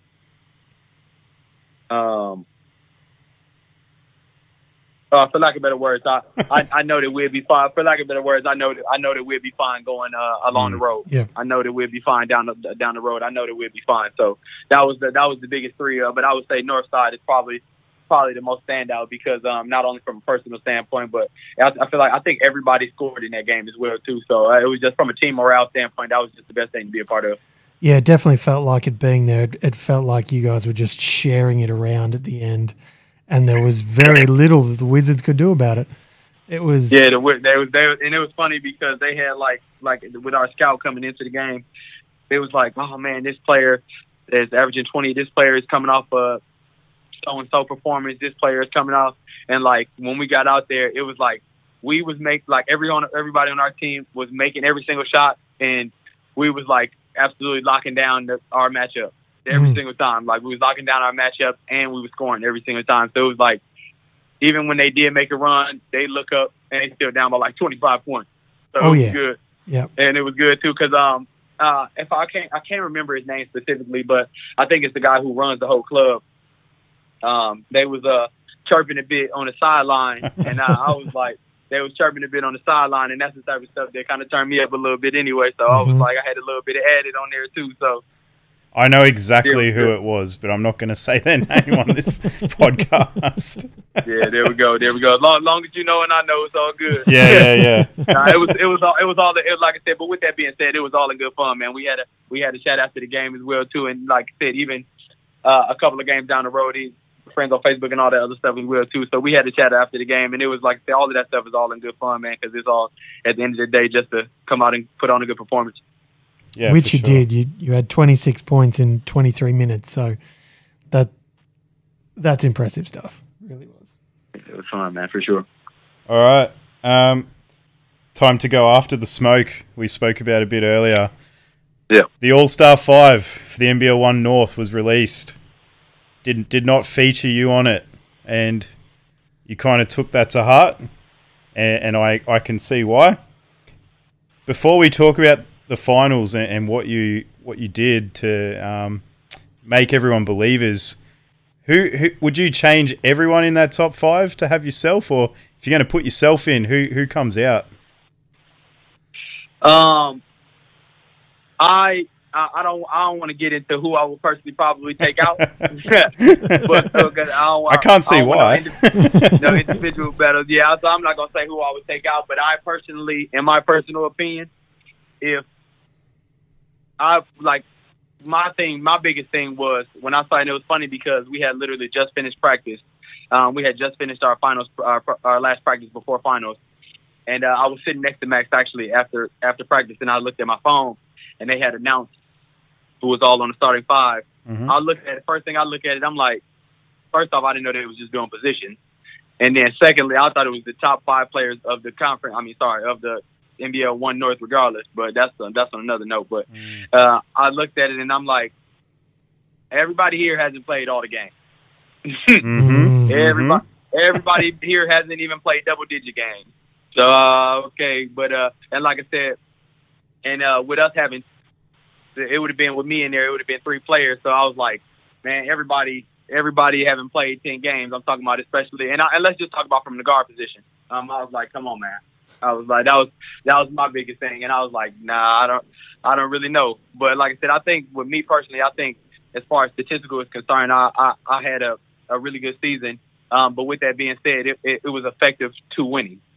I think that was the biggest thing. Some people, like I said, regardless whether they was on or off, whether you could say they averaged so many points, but they had a losing result at the end of the day. Like whether it be maybe didn't even make finals or was out in the first round or whatever the case may be. You know what I mean? So me personally, I thought that I should have been in there. But when I looked at it, I'm like, yeah, okay.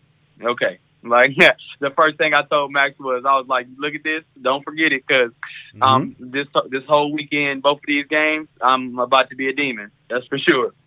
And that you were. I mean, we were talking about your love for Kobe a bit earlier. I rounded some of these numbers up because it just works nicely for me. But over the finals games, you averaged 24 points, 8 rebounds, which is just crazy at the guard spot, and 7 assists. So, of course, had to round those numbers up to get Kobe's 2 jersey numbers in there. But that 24, 8, and 7, flirting with a triple-double both games, obviously gave you the MVP for the games, which was well-deserved. And on the show, I actually just apologised to your teammate, Chris Cedar, because he was absolutely thrown up fireballs in the weeks before this finals, and Yeah. I talked about it on the show, and then he stopped throwing up fireballs. So Yeah. I apologize to him if you want to pass that on. I feel personally responsible, but do you want to talk us through the two games and like what an absolute battle they were? And you know, there was a starting lineup change for the second game, so can you pull back the curtain a little bit for us in the thinking behind that and how you felt that both games played out? Yeah, for sure, man. Like I said, I think the biggest thing with us, and I think I can go all the way back to, I think our preparation, man. Like Joe did an absolutely fantastic job, not only in that final series, but all season with us being prepared in scouting. Like we had the most detailed scout. We watched film for an hour before practice 3 different times that week. And we watched it again before we played Friday and before we played Saturday. Mm-hmm. And I think that, like, when you go into a game and you got so much preparation and not only detail, and like I said, as far as not only did we watch film, we walked through what we watched on the film. We walked through what we was going to do. We walked through what they was going to do. And like I said, regardless of who they had out there coming to play, that was like the biggest thing for me as far as like not individually because that didn't have really anything to do with how I play specifically, but I think as a team, as far as defensively is concerned, I think that was the biggest thing for us because we were so well prepared for those 2 games, and coming in knowing exactly what they was going to do before they did it. But with that being said, like Deba, man, the dude was like unbelievable. Me already knowing Deba from because he played up in Darwin a couple of years as well too. I think I know Deba for about 3 years now. Like the dude like came to show up, like he showed up ready to play in both games. I think it's a little bit lesser in that second game. He might have been a bit tired from that first night, but like Lord have mercy, man. That first day, I was like, dude, what is going on? Like he's a bucket. He made every single shot that he shot. I was like, and it was like it didn't matter. If I'm gonna be totally honest with you, it kind of reminded me a little bit of Damian Lillard, to be honest. He like came whether it be coming off the screen, individual play, isolation, hesitation, pull up, like man in the face, and like towards the end of the game, double team, he stepped through and shot it off the backboard. I'm like, dude, are you kidding me, bro? I remember that.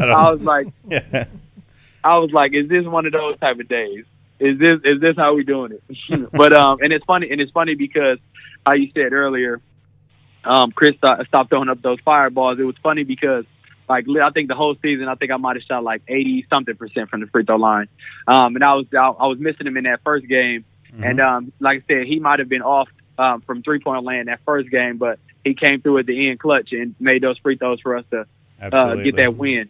Yeah. He came through clutch at the end of the game to get those free throws for us to win that game, man. And like I said, that was all that he specifically needed to do for that game, and that was absolutely fantastic. That's exactly what we needed, for sure.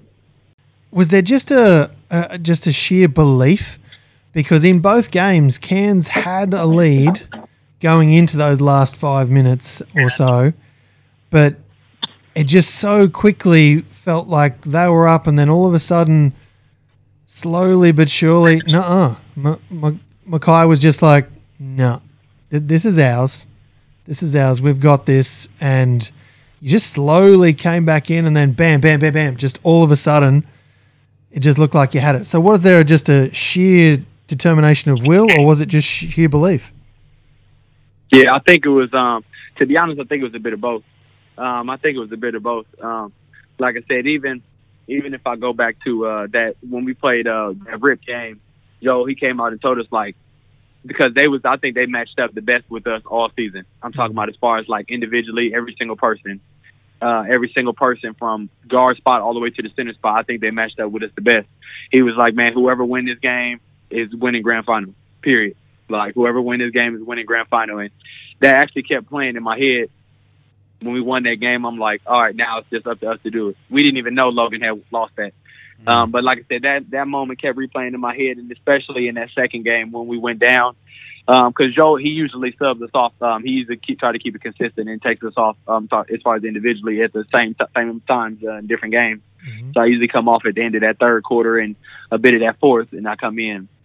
Like once I went in the game in that fourth quarter, but I think we was down, might have been 15 points. And the biggest thing, what I could think in my head was, like you said, not only belief, but the biggest thing was I was like, Lord, I do not want to play tomorrow. I do not want to play at noon on a Sunday. I'm throwing everything I got in the basket into this game tonight. I'm throwing every single thing I got into this game tonight, for sure. And like I said, thankfully, and because I think a lot of it had to do with us being with that home court advantage, man. I think that played a very, very underrated part in it. Like our crowd really got behind us. Not only those two games, but all season, man. They really got around us, and I think that helped us. Like me specifically, who I play with a bit of emotion as well, anyway. So I think that type of stuff, like that crowd, the crowd, like I said, everyday reactions, and that's them getting around us and all of that stuff. And like I said, with us being prepared and us being in that moment before, because we've been in that moment before during the season. And us being able to battle back, knowing that we have done it before, especially with us doing it the night before as well, too. So I think us being in that moment and us being able to pull it out in overtime, I think it made it so much better than if we just came out and just blew them out 2 games. You know what I mean? I think that made it just way so much better. Oh, definitely. They were 2 really great games to watch, especially in that second game at the end of regulation when was it Forgetti put up – it was a rather rushed 3, but it went up and it was an air ball with about 3 minutes to go. And then I think it was like the next 2 possessions or the next over the next 3, put up 2 in rhythm threes, splashed them down, and then got a defensive stop at the other end. And it was just like, it just goes to show the difference in level, because I could never imagine having that moment, airballing, and then lining up again. But I'm not, I've never been a shooter. I've always been more of a go inside guy, and my game is not at that level either. So yeah, and it's funny because and like I said, as far as preparation is concerned, not only Billy but Medhurst, Mad Dog, Kai Medhurst, him coming in the game, not really having a consistent. I mean, well, he had a lot of opportunities this season, but as far as getting super consistent minutes, he hasn't had that opportunity all season. But with him coming in both of those games, in my personal opinion, with that second game down the stretch, we don't win. I don't have the game I have, and we don't win if it's not because of him. We don't win, and I don't get the accolades or whatever the case may be that I get if it's not for him. Because half of the time when he was making those threes, I was passing it to him and stuff like that. And like he made the first one, I'm like, all right, I'm going to him again. Yep. He made the second one, and then a couple of the other ones too. He getting stops on defense, grabbing rebounds like that last game. That was the first game all season he had a double-double. And like it came at the absolute, like the best moment and the best time. Perfect so I was timing. like, man, there was so many people that stepped up. Like y'all was saying that Chris might not have been hitting in that series, man, but it was so many people that stepped up in so many different ways, man. It was like a fantastic thing to see with everybody, like, because everybody say that, man, I'm ready, but like for us to be able to show it and not say it was absolutely fantastic, man. Definitely. Yeah, well, congratulations once again. It's been a well-deserved win. Been one of the top teams all season. Did it with our Frols, of course, in the finals, so that's big ups and speaks to the depth of the squad. And we look forward to you running it with our Brisbane Capitals next year. It's going to be really exciting. We're going to speak it into existence, and those care packages will keep arriving for you. But Jerron, that wraps us up for the formalities of this evening. If you do have a few extra spare minutes for us, we like to finish with a couple of quick fire questions that we call our Fast Five. That's all good, brother. Alrighty, let's jump straight in. I'm pretty sure I know one of these players. Who would be your top 5 players of all time? All time. I would say, obviously Kobe is one. Mm-hmm. Froby too. Yeah, you can almost count them as 2 different players. Kobe is one. Obviously you got to put Michael Jordan in there as well too. Mm-hmm. I'm not even gonna go as far as position. No, no. I would say Shaq is a big one for me. Mm-hmm. That man was just like absolutely dominant. Shaq was a big one for the league. Yeah, for sure. LeBron, just because LeBron is too good at too many different things. Like, you can't keep him out of top 5. Like, he's just too good at too many different things. And surprisingly enough, to be honest, man, like Kevin Durant really creeping in there in my eyes. Kevin Durant is slowly creeping in there, but I would say probably for that 5th, I would probably say Larry Bird, maybe. Because, like I said, me personally, I wouldn't say I've seen too many games. I didn't see any live games of Larry Bird, but like I said, when you look back on the highlights and people would like vouch for his name, man, the dude was like absolutely insane. Yeah, so I would probably say Larry Bird, Kobe, Michael Jordan, LeBron, and Shaq. All right, very good. Nice. Long-time listeners of the show will know I call Kevin Durant the greatest offensive weapon we've ever seen. So I agree with you 100%. He's getting there. Yeah, for sure. When it comes to like scoring, like I put Kevin Durant, prime Tracy McGrady, and like you could almost say James Harden now as well too. Like them dudes is like they make scoring like the most absolutely insane moves look unbelievably easy. Question number 4 as we count down here. 4 people that you would invite to a barbecue, dead or alive. 4 people. Any 4 people in history. Any 4 people in history. One, I would say Denzel Washington. Oh, yes. Just second because, guess to say that. Yeah, just because I would love to hear like everything about all the stuff he done been through. Like I said, just pick this dude's brain just in general.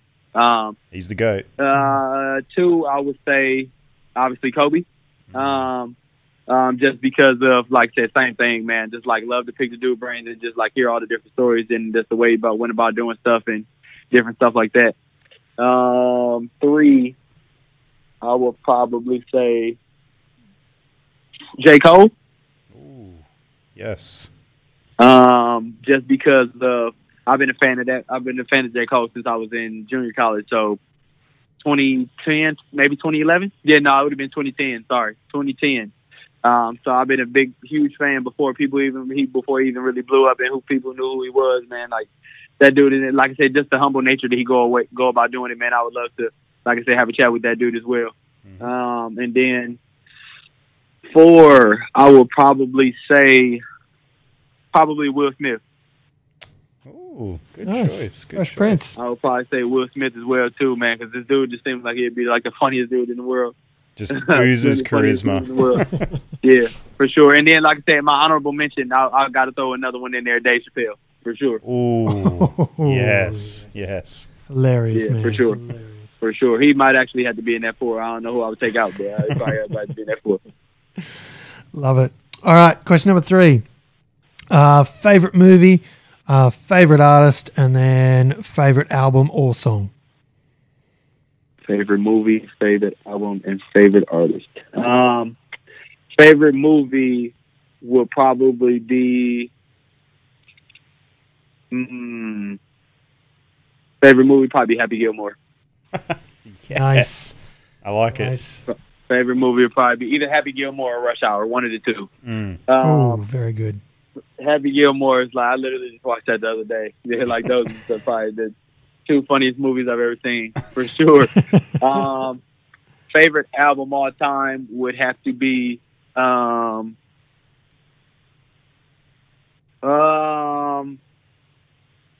probably say Born Sinner, for sure. By J. Cole. Born Sinner, for sure. I think that should be top 5 regardless. Like you said, dead or alive. And then my favorite artist, are we going all time or just in general, just right now? Totally up to you. I'm gonna say right now, just because J. Cole not putting a whole lot of music out, I'm going with Drake, man. Got to go with Drizzy. Yeah. Got to go with that man Drizzy. That Certified Lover Boy. Certified Lover Boy. It's real heat right now. It's real heat right now, for sure. You rate that over Donda? Yes, for sure. All right. For sure. All right. For sure. Like, well, I don't want to say for sure, but I don't want that much smoke. But But yeah, no, certified is more my type of vibe. Donda was good. Like I said, Donda, like the words wasn't really too fire to me. Like I said, his lyrics wasn't really too fire to me. Like the beats from Kanye are always gonna be there. Like if you got a bad Kanye beat, then he just wasn't really on his time. But like I said, because you always gonna have good Kanye beats, but the lyrics, I was just like, nah. It was no graduation. Question number 2. 2 pairs of kicks. Your first pair and your favorite pair. The first pair of shoes my first pair of shoes I remember I had, they were steel Jordan 10, Jordan 10 the steel colorway. Mm-hmm. So it's like the white with the black and gray. Yes, sir. The steel 10s, yep. That was like my first pair, especially of Jordan. My favorite pair would probably be Kobe 6, for sure. Any specific colorway? That home colorway that came out initially. So they was the white snakeskin with the purple like Nike tick. Yep. Those was fantastic because I remember my dad, he let me get out of school, and me, my dad, and my Uncle Charles, we drove to Chicago to go get it. They went to get them for me, and we went to Chicago. And like, bro, when I tell you those was not only some of the best shoes I ever wore, but like they lasted for so many years, bro. Like now, yeah, those was definitely like not only was those the best like performance shoes I've had, like, but the best. Like those got so many memories on them as well too. So Kobe 6 for sure. Nice. All right. If you could relive or replay one game, which game and why? Why would you pick that game? Man, that's a good question. Thank you. if I could relive any game, I would probably say, yeah, I'm gonna just go ahead with probably the obvious answer. I'm gonna go ahead and say this last game that we had, just because of not just because of the fact that we won, but like y'all said, touched on earlier, man, just the way we won, the way we was able to get it done, man. Us being down by like double-digit points in the fourth quarter, and not like with 10 minutes to go. I'm talking about like under 5 minutes of being down double-digit points. And the way that we came back, and with it being a team effort, not just one person carrying, but with it being a team effort. I think, like I said, I could do that a million times and it never get old. I think that was one of the better moments I've had, and to be honest, for me, I know the year is not over yet, but it put a cap on a very fantastic year for me for sure. Absolutely. Yep, fully agree. That was definitely a game that I'll probably end up rewatching. Yeah, for sure. I can only imagine, like, from a fan perspective, it was probably like, man, this shit is crazy, man. It's so crazy. It was definitely good, and it was the grand final series that I know I was genuinely hoping for. Like, it was really genuinely tight. It went to and fro. That's all you want from grand final stuff, like, especially with our team, being out. Like, yeah, it was. And like really I said, with that being said too, like Brisbane, we didn't get them out of there easy. Like Brisbane put up a fight all the way until the end. Like Nick didn't have his best game when we played in Brisbane, because like that he was pretty much the focus of our scout when we went to Brisbane. But when they played here, man, he got loose for sure, man. He kept him in it, man, for sure. Definitely did. All right. I hope you're not good at maths, because I know we call this Fast Five. I'm throwing in a 6th question, so please don't hang up the phone. That's all good. That's all good. Math ain't never really been my strongest subject, so we all good. All right, let's call this question 5 then. 5B. Very last question, I promise. But we're going to need your help with your answer. So, final question is, who do you think we should have next on Ball Don't Lie Australia? That is a fantastic one. Oh no, I know exactly who you should talk to. Have you talked to Eric McAllister? No, we have not. I personally would reach out to him if you can, and I can send him a message as well too. I can definitely hook you up with that one, because that's one of my like very close friends out here in Australia, and he would have a lot to a lot to give you, man. Outside of basketball as well. Very, very, very thorough dude. He always got a lot to offer, and he's been doing a lot of writing in the last couple of years, especially throughout COVID. He's been super heavy on his he a mental health advocate at the moment as well too, doing a lot of different stuff for the community and for the online community and stuff like that as well too, with like different blogs and all this other stuff as well too. So I think he'd definitely be an interesting one to chase up for sure. Yeah, well, that mental health stuff, that's near and dear to both of our hearts. Especially with COVID, man. People didn't realize how much, obviously when you got to sit in the house, physical health is going to be a key. But like I said, when you got mental health, I don't think people really realize how tough it is to, like, because I had to quarantine when I went from Victoria to Darwin last year, and like, bro, that was some of the hardest times of my entire life, bro. Just sitting in a room, bro. Like, you got to literally depend on everybody to do everything for you. Yeah. And all you got to, and like everybody knows, man, like when you got to sit alone with your thoughts, it can be a hard thing sometimes. Yeah, 100%. Well, we'd really love to chat with Eric if he'd be keen to come on the show. Sounds like he's killing it off the court as well as on the court with Rip City. So, yeah, that'd be fantastic. But that's a wrap. You've made it through. It's been fantastic chatting with you tonight. Really appreciate you opening up, pulling back the curtain as much as you can, and giving our listeners an insight to who you are on and off the court. So we really appreciate that. Yeah, that is all good. I appreciate it again, man. I appreciate y'all giving me an outlet to voice my opinion and all this other stuff as well too. So yeah, man, I really appreciate y'all fellas as well too, man. No problem at all, and you'll always be welcome back. You're officially a friend of the show, and we'll hopefully chat with you again in the future. Absolutely, man. Y'all have a good one, man. Y'all take it easy, brother. Ball don't lie. That ball don't lie. All right, time to circle back with Crack'em. This is that part of the show where we circle back to that pack of cards that we cracked earlier in the show. We've both picked one. I've actually gone in the end. It was tough. I've actually gone with Tyler Hero. Now, Tyler Hero had that breakout season in the bubble with Miami Heat, where he was able to help Miami in a big way, go much deeper than anyone expected. And then, which was, very lovely for him. And the idea was basically from everyone around the league, Miami fans, Miami front office, especially Pat Riley, that this kid's got something and they're going to develop it and turn it into, a really big piece.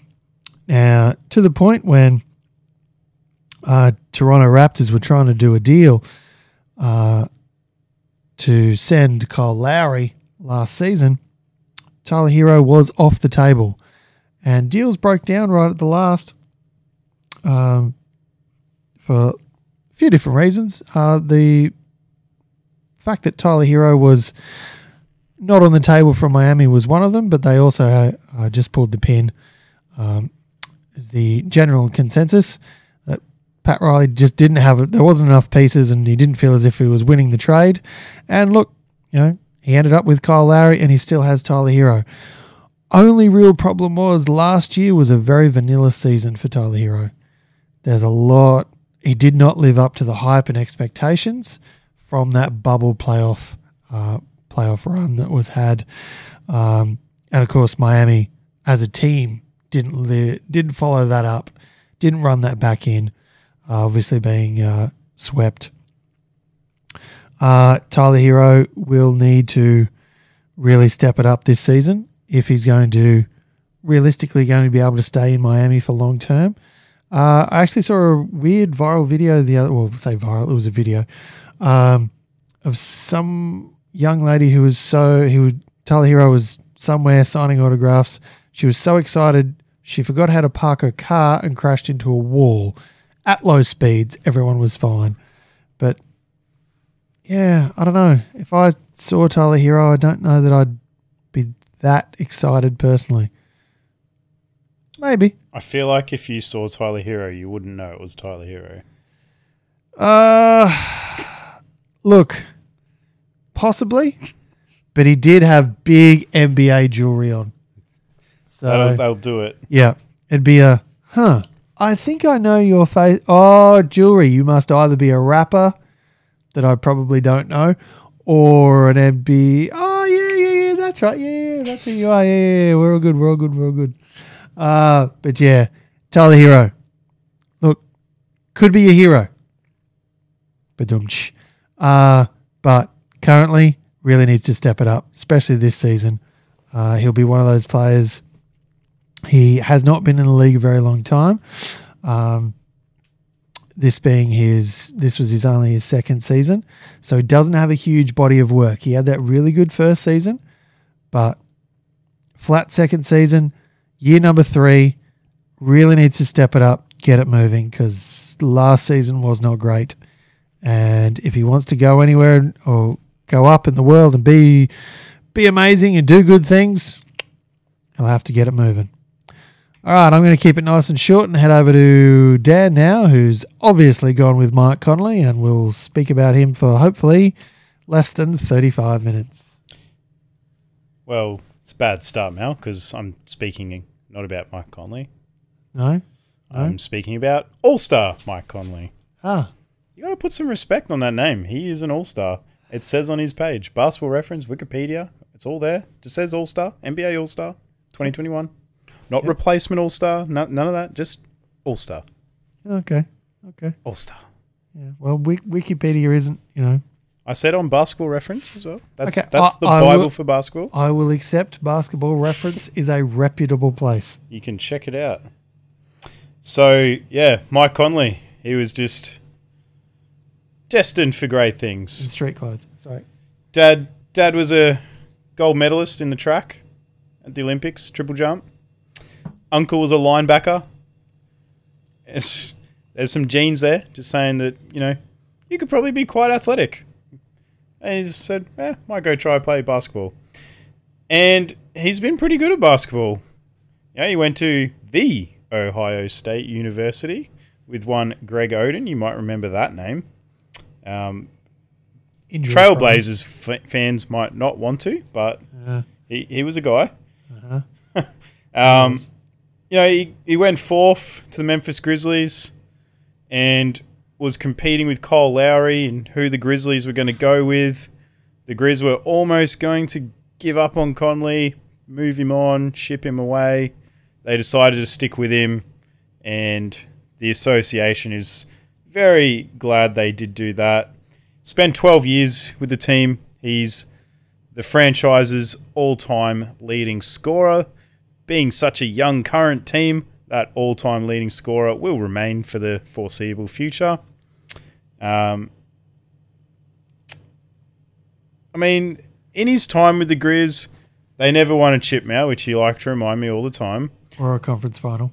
But they were robbed of a conference final, but they were there.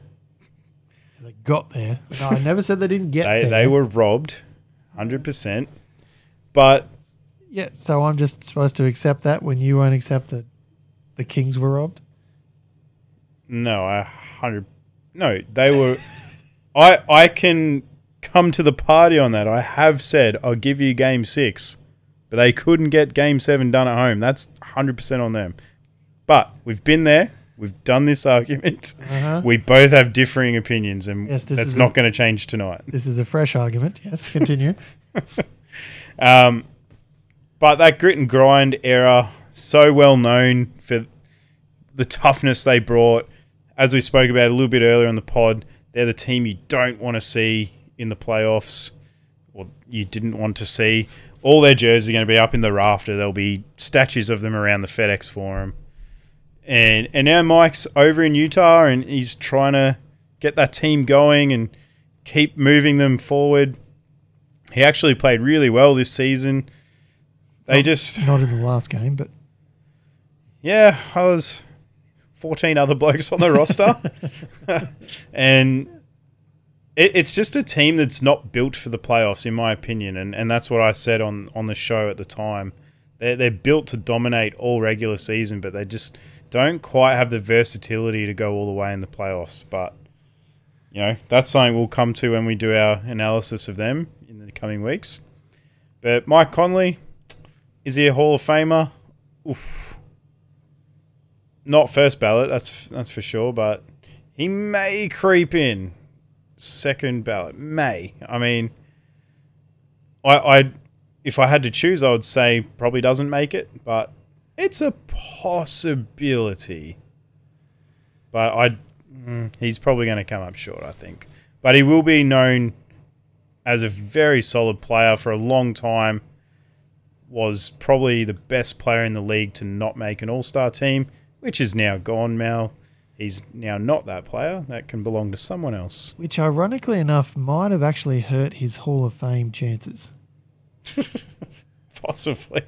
Just with that idea of, he was the greatest player never to make an all-star. Like that, narratives work on the Hall of Fame and the NBA and those sort of things. So maybe in a, alternative universe where, he isn't asterisk all-star or whatever you want to call it, and that then helps him to get into the Hall of Fame one day. Yeah. I think he needs a chip.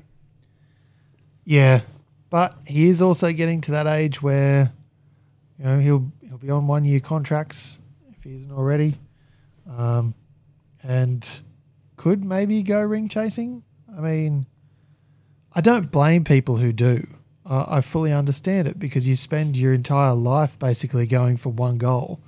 You're not going to want to spend your last 1 or 2 seasons, playing for a team with no chance that, unless there's other reasons, unless it's like where you started, unless it's your actual hometown. So he could get one.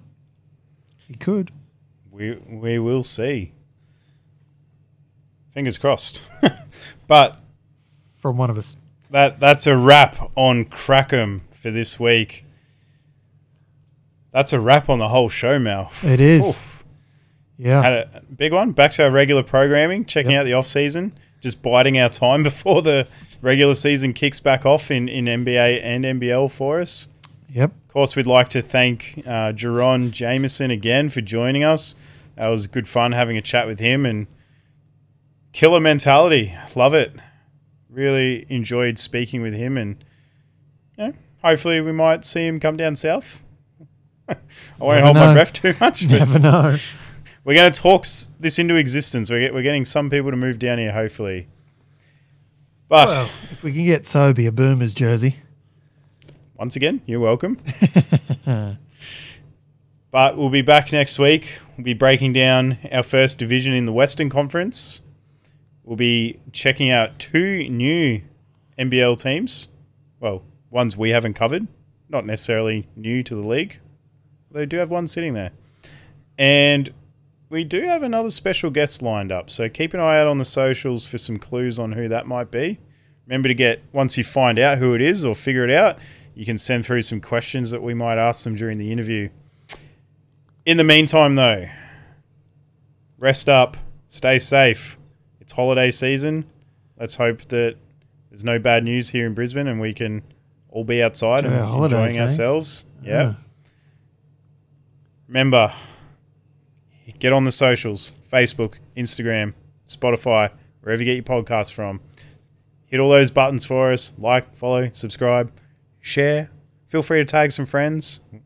We're getting close to that 300 mark, so that's pretty cool, pretty special. Let's make sure we get there. Ways you can do that: run outside, tell your dog, run out the front, yell across the road to your neighbour, tell them about us. Mal, who are we adding in this week?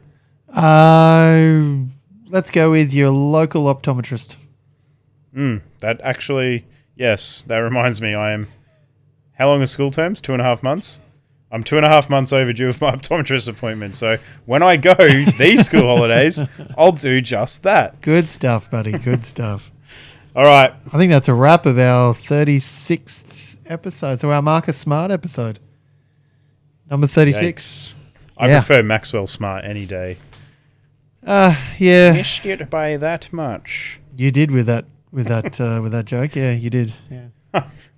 I'm sorry I don't have a 70s American accent or whatever you call that. That voice is so hard to emulate. But we'll be back. Not even the best. The best joke from that show is that no matter how big anything is, it's always the second biggest of that thing that he's ever seen. He's always seen one bigger. I'm not going to go there. Okay. We'll be back next week, folks. If you can put up with us for another show, it'll be another big one. Trust me. I'm looking forward to it. Second biggest. Yep. Mel's describing himself. That's fine. So we'll be back next Thursday. Find us.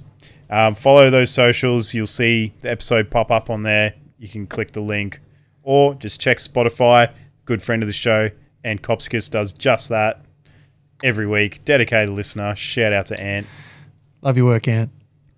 And if you could share us, please do. That's everybody, not just Ant. Ant already does that for us. Legend bloke. We'll see you here. Same time. Next week. Until then, remember, that ball don't lie. Never does.